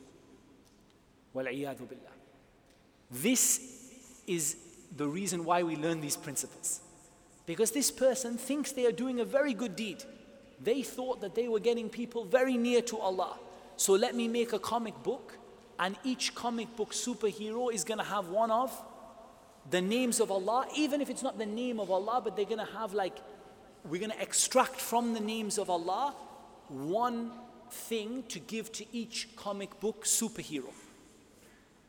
This is ilhad with regard to the names of Allah. And this is exactly the same as naming your idols after Allah subhanahu wa ta'ala, or extracting the names of the idols from the names of Allah subhanahu wa ta'ala. And it's shirk at the end of the day. You know, you're giving a human or a creation, a created object, the name of Allah Azza wa Jal. This is shirkun akbar, which takes a person outside of Islam. And look at how dangerous this is, that a person without ignorance goes to do something. They think, we're going to teach the names of Allah to everybody, I know what I'll do. And I warn you against this generally. A lot of people do this in all sorts of Islamic fields. Like somebody will say to me, oh, I've made a video. Will you watch the video and see what you think? And the video contains a major sin, or it contains shirk, or it contains something very, very serious in it. And they say, well, I just thought, I thought I was doing the right thing. You know, I thought it was a good idea. Learn before you do. Before you have some clever idea that I'm going to do X, Y, Z, think about it first, learn it first, and check that it's valid first. So this is just a modern application of this fourth one. Extracting from the names of Allah, names for the idols, or names for anything from creation. With regard to the names of Allah, very quickly, and we are running short on time, so I'm going to have to do it quickly. There are 3 types of names in terms of naming creation, okay? So we're talking about giving human beings the names of Allah. There are 3 types of names, okay? The first one is a name which it is not permissible to give it with al on, but without al, it is permissible. For example,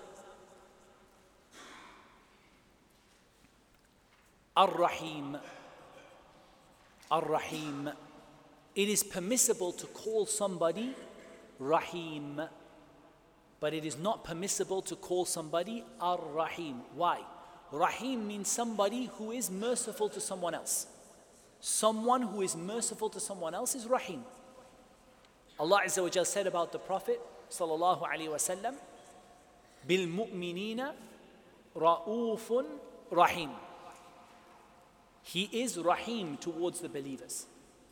However, the name Ar-Rahim, the most, the bestower of mercy, the one who is the true bestower of mercy, the most merciful, if you like to use it that way, when you put al on the name, it is not permissible to give that name to anyone of creation. So it's not permissible for anyone to take the name Ar-Rahim. They have to call themselves Abdur Rahim. Abdur Rahim. Or for a girl, Amat Ar-Rahim. But not to say Ar-Rahim. However, the name Rahim without al is permissible because it isn't something which is only for Allah. It's only for Allah when you describe it with al, and the one who bestows mercy upon everything and nothing exists without his mercy. That is only for Allah. But just being Rahim, being merciful to people, I can be merciful to you, you can be merciful to me. The second kind is the kind that you cannot name creation with or without al. For example, Rahman. It is not permissible to use the name Rahman with al or without al. Why? Because what does Rahman mean? The one whose mercy encompasses everything.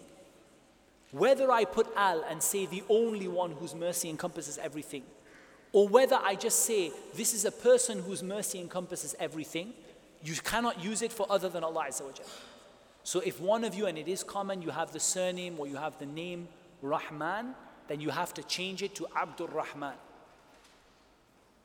Because it's not permissible to have this name. Likewise, Samad. It's not permissible for someone to have the name Samad with or without al. Because the meaning is the one who is not in need of anything and everyone is in need of them. So whether you put al or you don't put al, it doesn't make any difference. It's inappropriate. It's not permissible to use that name for anyone other than Allah with al or without al. And the third type is when we use a name with al, but the al has a different meaning to the al in the name of Allah. And the word al in Arabic can have different meanings. So with regard to the names of Allah, it's about focusing like the only one who does this. But for example, the name of Allah Azza wa Jal, Al-Malik, the King. Al-Malik, as in the qira'ah, the well-known qira'ah from Warsh and Nafi' and others. Maliki Yawmiddin. And Al-Malik, Al-Quddus, As-Salam. So Allah Azza wa Jal is Al-Malik. Al-Malik, it means the king. It is permissible for you to say about a king in this world, Ja al-Malik, the king came. But the king is not the king, if that makes sense. How would you write it in English? It's about the king as a name versus the king as just a description of a job title, yani of a position. Oh, the king visited yesterday. The king came. That is not the same as saying Allah is the king. Yani the al here doesn't mean the same as the al here. And it's not, it's not that somebody doesn't give themselves the name that I am Al-Malik, but as a job description, the king says, I am the king. When he says, I am the king, he's not saying, I am Allah. The al here doesn't mean the same as the al there. The two als mean something different. One, I am the king, as in I am the ruler of the country, I am the one who has the kingdom. And Allah is the king, as in a name of Allah Azza wa Jal, the king, the sovereign of every single thing, and that all dominion and all ownership returns to Allah subhanahu wa ta'ala. So the meaning of this one is not the same as the meaning of this one.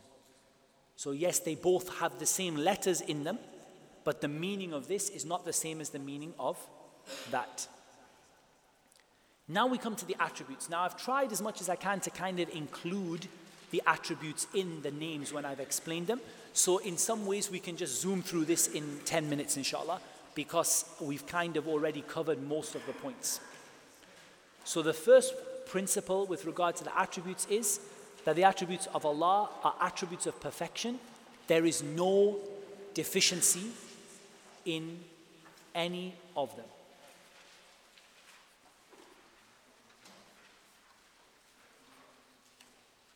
Allah Azza wa Jalla said in Surah An-Nahl, ayah number 60, وَلِلَّهِ الْمَثَلُ الْأَعْلَى.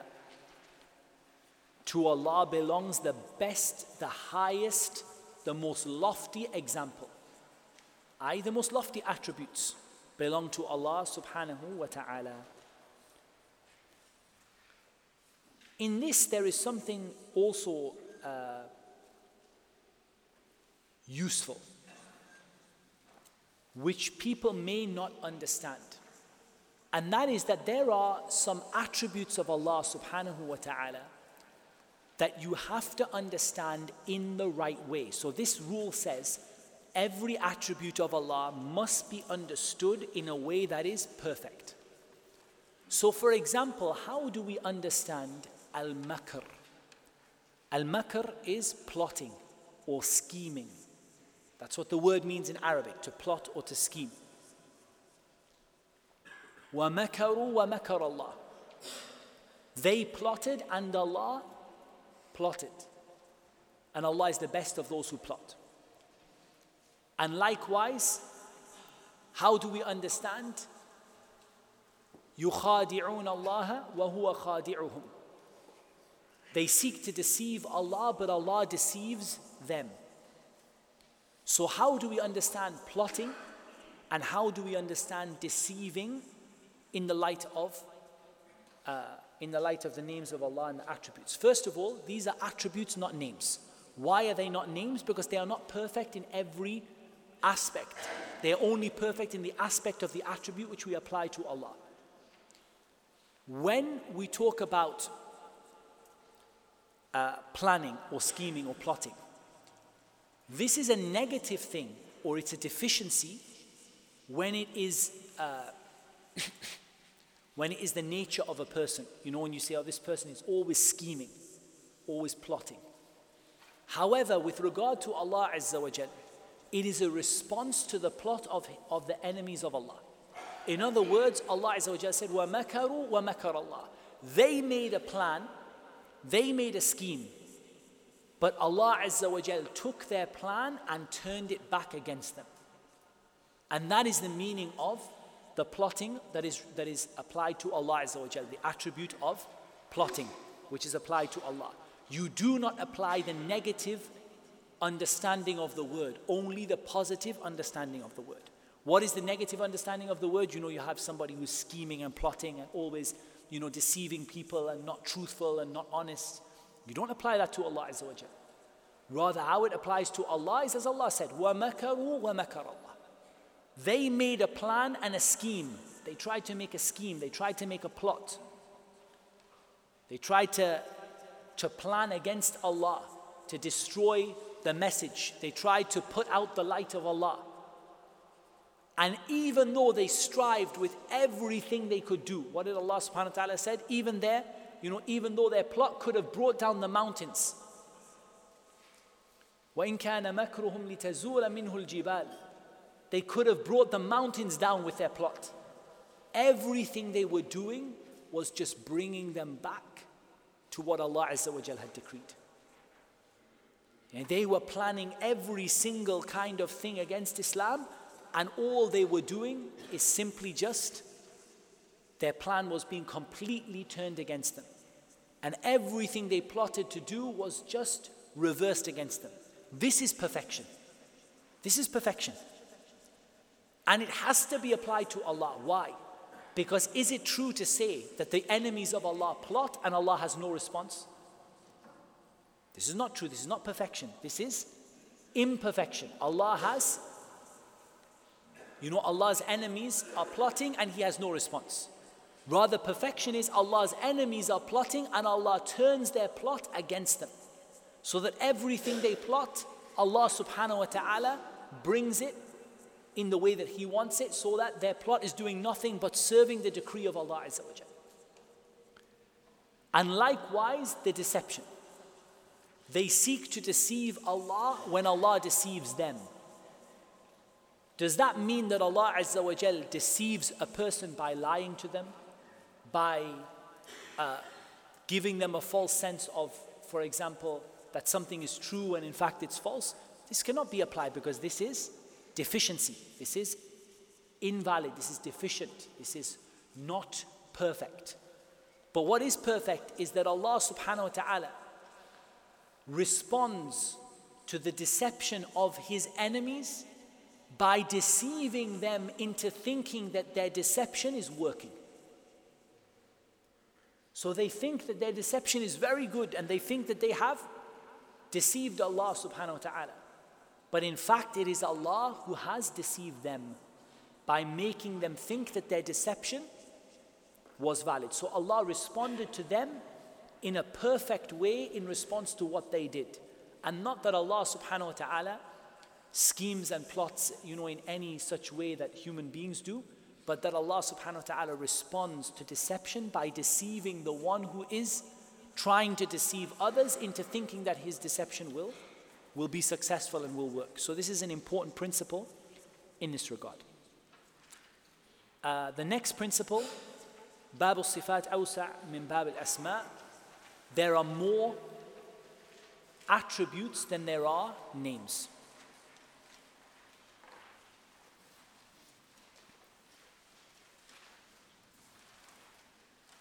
And the reason for this is, as we said, every name contains an attribute, but not every attribute contains or is linked with a name.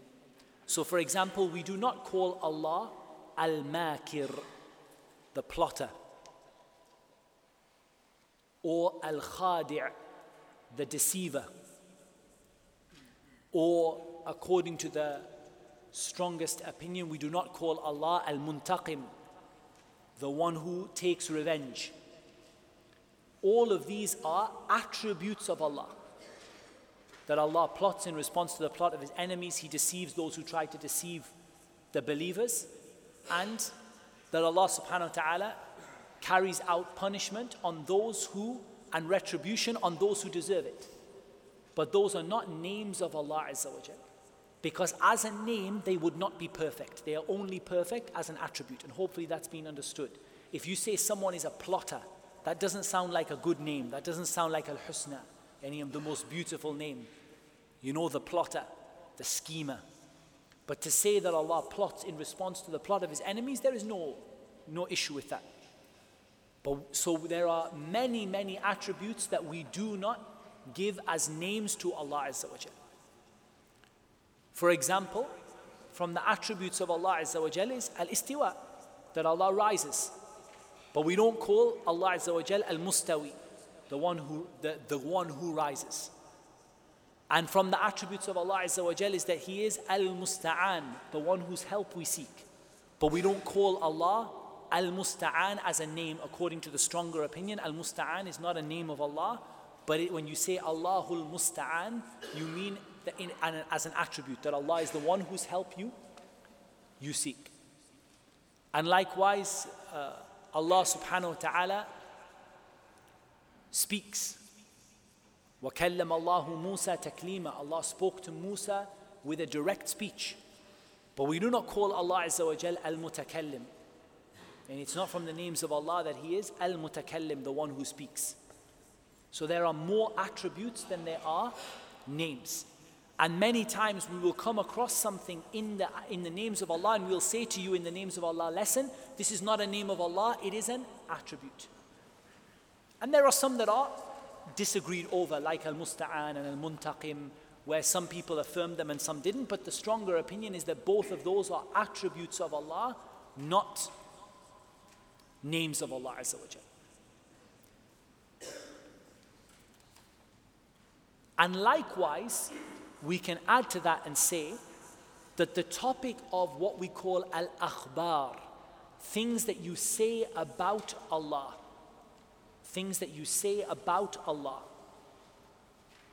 are more than the names and the attributes. So I want you to do is, if you've got a note paper, draw 3 circles. One big circle, inside of it, draw a smaller circle, inside of it, draw a smaller circle. So one big circle, inside of that circle, draw completely inside of the circle, draw another circle. And completely inside of that circle, draw another circle. The smaller circle, the one in the middle, write on it names. The middle circle, write attributes. And the larger one, things we say about Allah that are true. We call them in Arabic akhbar. Things we say about Allah that are true. So, how does this work? Every single name contains an attribute. That's why it's inside of the circle. And every single attribute is something you say about Allah, which is true. So when I say Allah has mercy, that is true. Okay? When I say Allah has mercy, that is true. However, there are attributes that have no names. Every attribute is something you say about Allah, but there are attributes that have no names. And there are things you say about Allah that are not attributes, nor are they names. For example, Allah is mawjood. Allah exists. Is that true or false? True. Is there any evidence to say that one of the attributes of Allah is existence? There is no hadith, there is no ayah, there is no evidence to say that Allah has to give this formal attribute, this title of existence. Yani al-wujud. And Allah Azza wa Jal doesn't have the name al-mawjud. It's not one of the names of Allah, al-mawjud, the one who exists. So it's something you say about Allah which is true, but it's not an attribute, nor is it a name. And they are the majority, like the largest, because every single name is also something you say about Allah, and every attribute is something you say about Allah, but there are more things you say about Allah that are neither names nor attributes. You say them about Allah because we know that they are true, and we know Allah exists. And the whole Quran proves to us that Allah exists. But there is no evidence to make this one of the asma or sifat, one of the names and attributes of Allah Azza wa Jal. Rather, it is from the akhbar, something that you say about Allah which is true.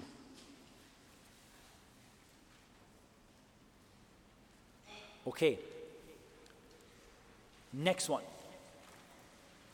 صفات الله تعالى تنقسم إلى قسمين ثبوتية وسلبية.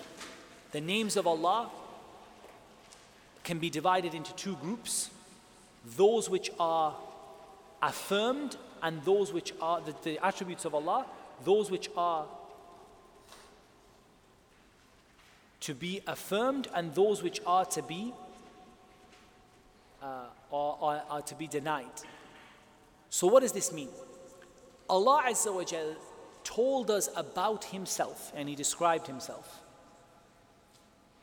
in the sense of affirming something being true, and in the sense of denying or negating that something isn't true. So let's give a simple example. We already mentioned the ayah in Surah Al-Kahf, وَرَبُّكَ الْغَفُورُ ذُو الرَّحْمَةِ.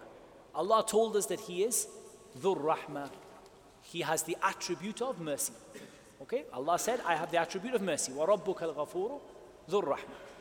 In Ayat al-Kursi, Allah said, لَا تَأْخُذُهُ سِنَةٌ وَلَا نَوْمٌ. He does not slumber, nor does He sleep. Dhur Rahmah is an affirmation, right? Allah is saying, I have the attribute of mercy. And with regard to Allah Azza wa Jal saying, لا تأخذه سنة ولا نوم, Allah says, I do not sleep, nor do I slumber. How do we respond to these? First of all, with regard to the ones that are affirmed, we affirm them, and we affirm if it has an action that is applied to creation, we affirm that action. As for the ones that are negative, we affirm the perfect opposite. We negate the attribute and we affirm the perfect opposite. It's very important you do this, because you cannot speak about Allah in the negative. I.e., you must say Allah is not this, so He is this. For example, Allah says, وَمَا رَبُّكَ بِظَلَّامٍ لِلْعَبِيدِ. Your Lord does not oppress anyone. What does that mean?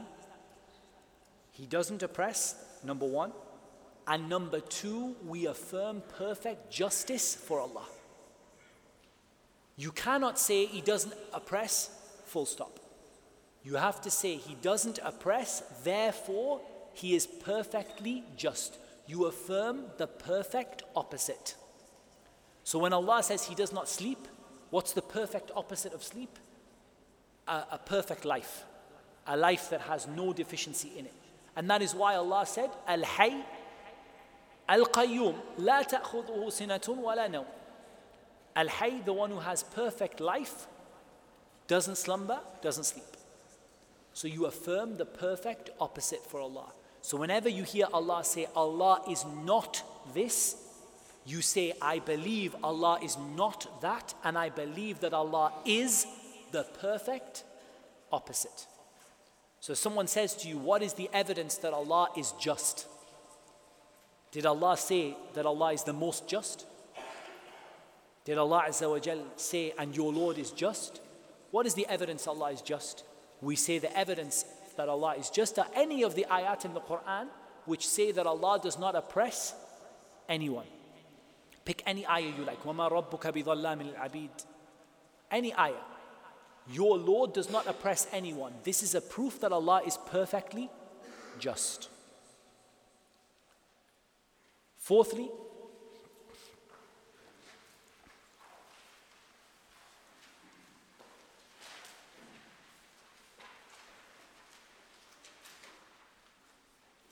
let's see how I translate this.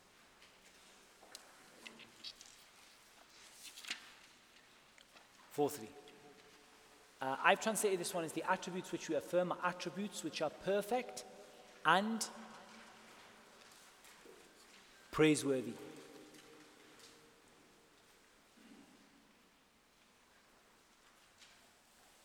Allah subhanahu wa ta'ala, this is related to the negative attributes. Allah subhanahu wa ta'ala mentions far more positive attributes than He does negative. Because Allah subhanahu wa ta'ala's attributes are attributes of madh and kamal. They are attributes of praise and perfection. All of Allah's attributes are attributes of praise and perfection. And the more attributes there are of praise and perfection, the more the perfection of Allah stands out. Is that clear? The more attributes of praise and perfection there are, the more the perfection of Allah becomes clear to us. And that is the meaning of this rule. And essentially that's more or less what we need to know. And that is because the negative attributes are of two types. One is a general negative. So the negative attributes are of two types. One is a general negative. For example, Allah said, لَيْسَ كَمِثْلِهِ شَيْءٍ وَلَمْ يَكُنْ لَهُ كُفُوًا أَحَدٍ. There is nothing similar to him. That's a general negative. Or a specific negative that someone said about him. So why did Allah Azza wa Jal say that he doesn't slumber or sleep? He said it in response to those people who said that Allah rested on the seventh day. Or any of those people who said similar things. That Allah does not know much of what happens, that Allah rested on the seventh day, that Allah sleeps. Whoever said those statements, the reason Allah said that he doesn't sleep is why? To clarify the lie that was invented by the Christians and the Jews and those who are with them, that when they said that Allah Azza wa Jal rested on the seventh day. So there are two types of negative attributes. One is a general negative. There is nothing like him. To clarify everything that Allah isn't. So Allah is not a human being or doesn't resemble a human being in any way. So you have a complete negative. And then you have a specific negative. And the reason Allah mentions a specific negative is in order to respond or to refute something which was said about Allah which is wrong. So why does Allah repeat that he is not oppressive? Because many people attribute oppression to Allah. They say, why has Allah done this to me? I don't deserve this. So Allah Azza wa Jalla responds by saying, وَمَا رَبُّكَ بِظَلَّامٍ لِلْعَبِيدِ. Your Lord does not oppress any, وَلَا يَظْلِمُ رَبُّكَ أَحَدًا. Nobody, Allah does not oppress anybody at all. So the reason the negative is mentioned is either a general negative so that you realize Allah is nothing like this, and then you can build on it with the positive, or a specific negative in response to a specific misconception. Otherwise, the vast majority of these attributes are positive because positive attributes of praise and attributes of perfection, they are those which show you the perfection of Allah Azza wa Jalla. And also the third category the Shaykh mentions as well for the negative attributes is in order to clarify what could be understood to be a deficiency. In order to clarify what could be understood as a deficiency. For example, Allah Azza wa Jal said in Surah Al-Dukhan, ayah number 38, وَمَا خَلَقْنَا السَّمَاوَاتِ وَالْأَرْضَ وَمَا بَيْنَهُمَا لَاعِبِينَ. We did not create the heavens and the earth and what is between them as a game. Did anybody say that it's a game? Maybe not. However, people may misunderstand that Allah created the heavens and the earth just as a game. You know, it's like just, and the people have said this, you're just, especially the people who believed in more than one God. They used to say like the gods are playing chess and you are the pawns, and the gods are playing games with you, and so on. And Allah Azza wa Jalla responds to this by saying, we did not create the heavens and the earth and what is between them as a game. Just for a game. And there is a reason for and a wisdom in what Allah Azza wa Jalla does. Quickly moving on, I'm going to try and finish at least these, and then even if we don't finish the evidences, but we finish this, inshallah. There are two types of attributes, ذاتية وفعلية. There are two types of attributes. I think this one might be missing in the principles. I'm going to see here. No, here. There we go. Yeah, it is there. It's just I'm looking at 2.4, Principle 5. That's why I confused myself. Okay. Principle 5, the attributes which we affirmed are divided into two groups. Those attributes which relate to Allah Himself and those which relate to His actions. You guys are aware of this because we spoke about it in the topic of the names. We said that there are attributes which relate to Allah Himself, and there are attributes which relate to things that Allah Azza wa Jal does. And the things which Allah does, it's important that we affirm two things with relation to what Allah does. and this is in response to the Asha'ira and the Maturidiyya and some of the groups of rhetoric. As for the attributes that relate to Allah Himself, for example, Allah Azza wa Jal has always been knowledgeable, has always had knowledge, and always will have knowledge. His knowledge is not related to His will. It's not like when He wills to be knowledgeable, He's knowledgeable, and when He wills to be ignorant, He is ignorant. No, He is always knowledgeable, always has been, and always will be. As for the actions, they are related to Allah's mashi'ah. They are related to Allah's will. Whenever Allah wills to do that action, He does it. And whenever Allah wills not to do it, He doesn't do it. And that is perfection. That when He wishes to do something, He does it. And the evidence for this in Surah Yasin, ayah number 82, إِنَّمَا أَمْرُهُ إِذَا أَرَادَ شَيْئًا أَن يَقُولَ لَهُ كُن فَيَكُونَ.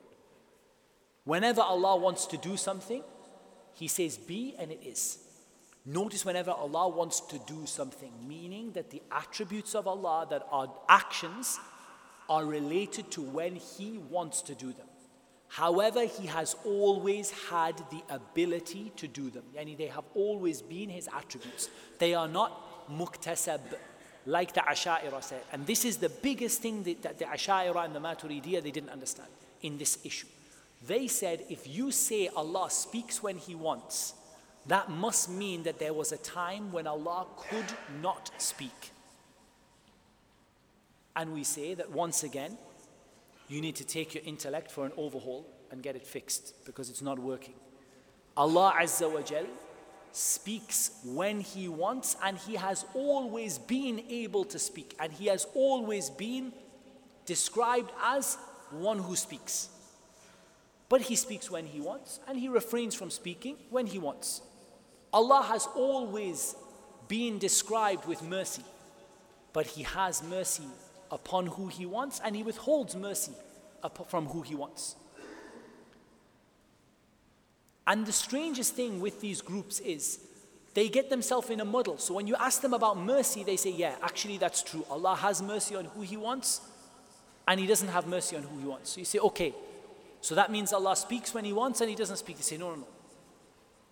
Allah's speech is a constant according to them. Yani it's like that annoying noise that you hear on the, when you tune something in and it just goes like that. It's a constant. That's what they said the speech of Allah is. It's a constant that always has been and always will be. It doesn't have words, it doesn't have letters, it doesn't have sound. It just is a constant. It always has been and always will be. Ahlus Sunnah said, this is your intellect. You have no evidence for this. إِنَّمَا أَمْرُهُ إِذَا أَرَادَ شَيْئًا أَن يَقُولَ لَهُ كُن فَيَكُونَ. Allah says, be, and it is, when He wants. So you say to them, what about creation? Is Allah's creation a constant, that He doesn't create actual things, but His creation is just a solid constant? No, nobody says this. Everybody says Allah creates some things when He wants and other things when He wants. Allah speaks when He wants and refrains from speaking when He wants. Allah bestows mercy on who He wants and refrains from bestowing mercy upon who He wants. That is perfection. As for this idea that everything from the attributes of Allah is a single constant, like His life, like it's exactly like life, it is like just, a straight line, then this is something which has no evidence for it except the intellect of those people who followed Aristotle and the Greek philosophers instead of the Quran and the Sunnah. And those people who said, my intellect is superior to the Quran and the Sunnah. As for the people who follow the Quran and the Sunnah, they have no problem in saying that Allah speaks to whoever He wants, whenever He wants. وَكَلَّمَ اللَّهُ مُوسَى تَكْلِيمًا. Allah spoke to Musa directly. When He wanted, how He wanted, to whom He wanted, subhanahu wa ta'ala. Because He is فَعَالٌ لِمَا يُرِيدُ. He does whatever He wants to do, whenever He wants to do it. So there are two types of attributes. One is a constant, and one is dependent upon His will. But the one that is dependent upon His will, this is important. The one that is dependent upon His will is the one which we still affirm that he has always been described with it and will always be described with it. He did not learn how to speak. He always spoke. And he will always speak. But he chooses when to do that action and when not to do that action. Very, very, very quickly. We must avoid two great sins with regard to the attributes of Allah Azza wa Jal. The first is at-tamthil, comparing Allah to His creation. And the second one is at-takyif, asking how. And both of these I've mentioned to you in the lecture already in one way or another. So I mentioned to you, you can't know Allah except with one of three things. Either you saw Him, or either you compare Him, or either you heard about Him from a reliable source. You haven't seen Allah, and you'll not see Allah until you die. You cannot compare Allah to anything, and Allah subhanahu wa ta'ala has told you about Himself, and therefore that's the only source you can take it from. You cannot compare Allah to His creation. But saying that Allah speaks does not compare to Allah to His creation. Because we speak and Allah speaks, but His speech is not like our speech. His speech is befitting to Him, and our speech is befitting to us as a weak and deficient creation that we are. Allah's Azza wa Jall's speech is perfect. He does what He wills when He wills. As for asking how, then this is the big question you never ask with regard to Allah. How does Allah speak? How does Allah rise? How does Allah subhanahu wa ta'ala send down something? How does Allah descend? How does Allah bestow mercy? We don't ask how with regard to the names of Allah Azza wa Jal. Let's have a look. Again, the attributes of Allah are tawqifiyya. There's no position for your intellect in them, and we've mentioned this already. The last part, I know we're over time, so we're not going to take too much longer. The last part relates to the evidences for the names and attributes of Allah. I just want to read the titles to you, okay? Because I just want you to understand basically what the rule is, because I want you to have all of the rules. So the first rule is, you only affirm the names of Allah and His attributes from the Quran and the Sunnah. So I think that's clear for everybody, that the source of the names and attributes of Allah is the Quran and the authentic Sunnah. It's not dreams. It's not that my Shaykh told me this, or it's not that, this is the secret name of Allah that was passed down in generations. The names of Allah are affirmed by the Quran and by the Sunnah of the Prophet sallallahu alaihi wasallam.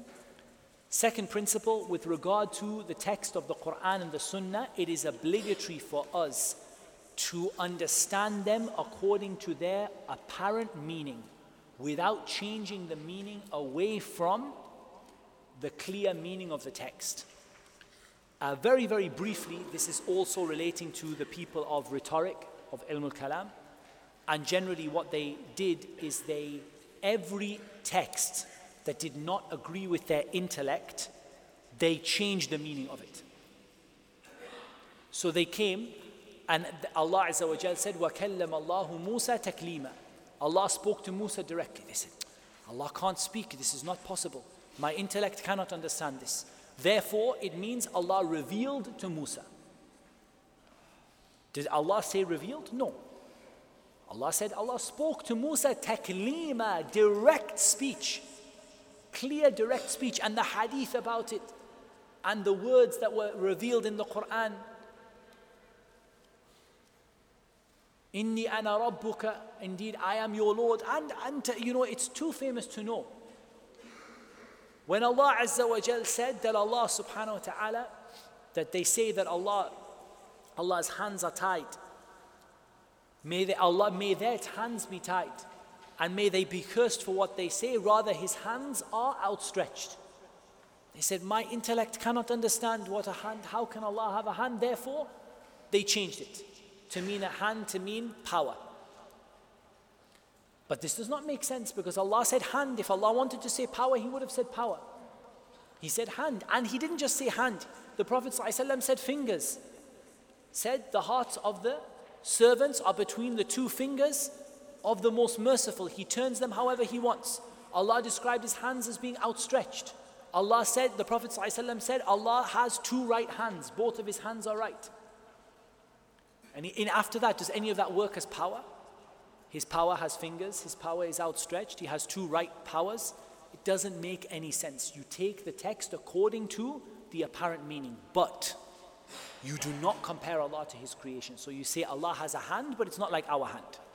Allah has fingers, but they're not like our fingers. Allah has eyes, but they're not like our eyes, because Allah said, Tajri tahta a'yunina. The ship traveled beneath our eyes. They said, oh, this means beneath our knowledge. They said, Ar-Rahmanu ala al-arshi istawa, the most merciful rose above the throne. They said that means he conquered the throne. You see what's happening? Every time they come across an ayah that their limited brains cannot understand, they change the meaning to something else. And this is a ta'wil. This is haram. And it's a lie against Allah Azza wa Jal. Nobody is more truthful in Allah than Allah in speech. وَمَنْ أَصْدَقُ مِنَ اللَّهِ قِيلًا. Nobody is more truthful than Allah in speech. Allah Azza wa Jal sent down this Quran as a clear Quran. As a clear Quran in clear Arabic. And then they come and say, another group of them came, they said, actually, nobody knows what these ayat mean. Because they realized that they got stuck. And every mutakallim, or every mu'awwil, everyone who does ta'wil of the sifat, everyone who changes the meaning of the sifat goes through two phases.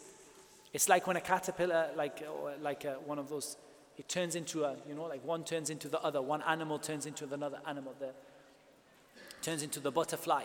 And there's two phases, with the mutakallimun always, or the people who make ta'wil of the sifat of Allah. The first phase is that they change the meanings of the ayat. Then after a while, they realize that it doesn't work. They realize that it doesn't work. And they get themselves completely stuck. And they say, actually, nobody knows what these ayat mean. And they become mufawwidah. They become guilty of something called tafweed. They basically say, we have no idea what the ayah means. The ayah is just like hieroglyphics. There is no meaning to it. Nobody understands what the meaning, and they disagree. Did the Prophet ﷺ know the meaning of the ayah or not? Some of them said the Prophet ﷺ didn't know the meaning. And that these names, when Allah says As-Sami' Al-Basir, it's like Alif, Lam, Mim, Sad. And it has no understandable meaning. Subhanallah, they have made most of the Quran meaningless. Effectively, what they have said is that most of the Quran is meaningless. And they have accused Allah Azza wa Jal of repeating things that cannot be understood. And they accused the Prophet ﷺ of ignorance and the companions of ignorance. There is no way that this works. Ta'wil doesn't work, tafweed doesn't work. The only thing that works is you say, I believe in what Allah Azza wa Jal sent down.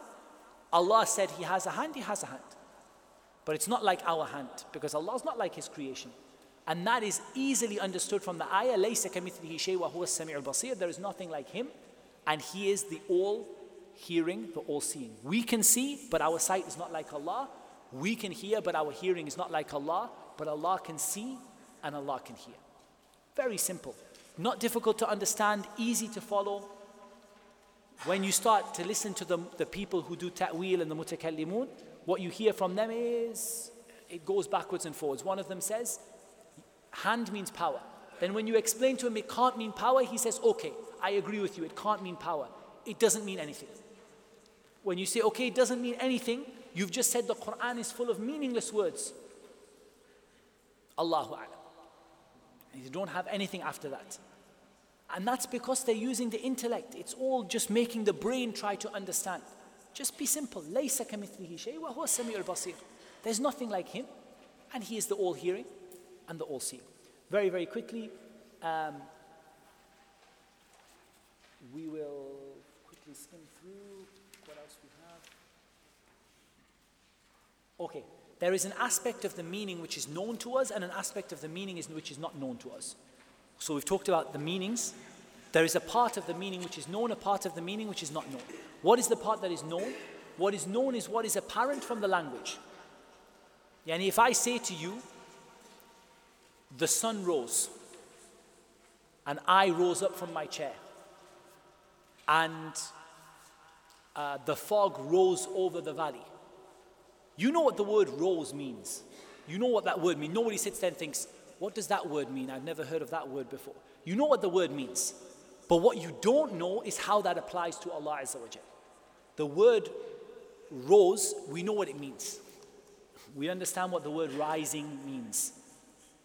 But the way the sun rises is not the way the same that I rise. I don't rise the same way as the sun rises. And Allah doesn't rise the same way that anything from His creation rises. So we know the meaning of the word, but we don't understand the application of that to Allah subhanahu wa ta'ala. Only Allah knows that application. And that is why Imam Malik said his famous statement when a man came into the masjid and he said, how does Allah rise above His throne? And he said, Al-istiwa'u ghayru majhul. He said, rising is not unknown, meaning we know what it means. Wal-kayfu ghayru ma'qul. And how it applies to Allah cannot be understood by us. Wal-imanu bihi wajib. Believing in it is wajib. Was-su'alu anhu bid'ah. And asking about it is an innovation. And then he commanded that the man be taken out of the masjid. 4 things. If you understand them in this statement, you understood this particular issue. Istiwa is not unknown. Al-istiwa'u ghayru majhul. We know what it means. The meaning is understood. Nobody says, I don't know what this word means. We know the meaning. If I tell you the hand of a clock, or my hand, or the hand of a like we say, like the hand of an animal, you know what those things mean. You know what a hand is. You understand what the meaning of it is. وَالْكَيْفُ غَيْرُ مَعْقُولٍ. How it applies to Allah cannot be understood by our intellect. Believing in it is wajib, and asking about it is an innovation. Asking how does it apply to Allah Azza wa Jal is an innovation. As for what is meant by the apparent meaning, which is the next one, apparent meaning of the text is that which comes to mind, and it depends on the context and the words that surround it. That should be fairly self-explanatory. We could probably cover this in more detail later on, but at least we should, in a basic sense, we should understand. In a basic sense, we should understand that the meaning of the apparent meaning is the meaning that is clearly understood from the context and the words that are surrounding it. When Allah subhanahu wa ta'ala says that His hands are outstretched, that gives you an understanding. Now, if you want to say power, it doesn't make sense because power isn't outstretched, and power doesn't have fingers, and power doesn't yaqbid wa yabsut. Yani yaqbid, al-qabd is to grab hold of something, and al-bast is to let something go, to open up your hands. So you know that those things apply to Allah Azza wa Jal. Described Himself in that way. How does it apply to Allah Azza wa Jal? You don't know. Allah is not like His creation, so you can't demonstrate it, you can't explain it, you can't resemble, you can't compare it to anything. But it doesn't make sense to take the apparent word as meaning power, because it doesn't make sense to say that power is grasping something or letting something go, or that power has fingers, or that power is outstretched, or that there are 2 right powers. It doesn't make sense. The word that makes sense is the one that is apparent by the context and the words that surround it. After that, the Shaykh mentioned another section which I mistakenly did not include in my 3 sections. I said 3 sections and there are 4. And the 4th one is doubts and the response to them. And inshallah, we will cover this in a future module, inshallah, when we come to the names and attributes of Allah. But inshallah, if you're able to get hold of the book has been published in English, but to the best of my knowledge, it is not available as a PDF online. Parts of it are available online. You can get parts of it. It's called something like Lofty Principles, or I believe Lofty Principles, something like that. So if you type in Lofty Principles, names of Allah, and we'll send you a link to what is available. But I believe that the brother who translated it translated a part of it online and then translated the rest as a book, and so the book was sold. So I don't believe that there is a full copy of the book available online. However, those of you who can read Arabic can go through it, inshallah. It's very easy to understand. And inshallah, we will cover whatever we have missed in the other topics. I'm not going to do too much in the way of Q&A, just about 7 minutes, because we just go till about half past 9, inshallah, with the Q&A, because we've already taken too long. But I did want to at least go through the main principles that you've understood them. If there's a principle you haven't understood, inshallah, we can go over that in more detail in another session, inshallah. Just highlight to us that this one I didn't quite understand, and we can give it in more detail, inshallah. I'm just going to have a quick look for the sisters. We have a few just very, very quickly. Where do you recommend for us to get the correct names and attributes of Allah? The answer to that is that I'm working on a project for that myself, because it's not easy. But I have a class on the names and attributes of Allah. There isn't really a book which I would say in English gathers all of the correct names and attributes of Allah together. But we're working on doing something in that regard, inshallah. Number 2.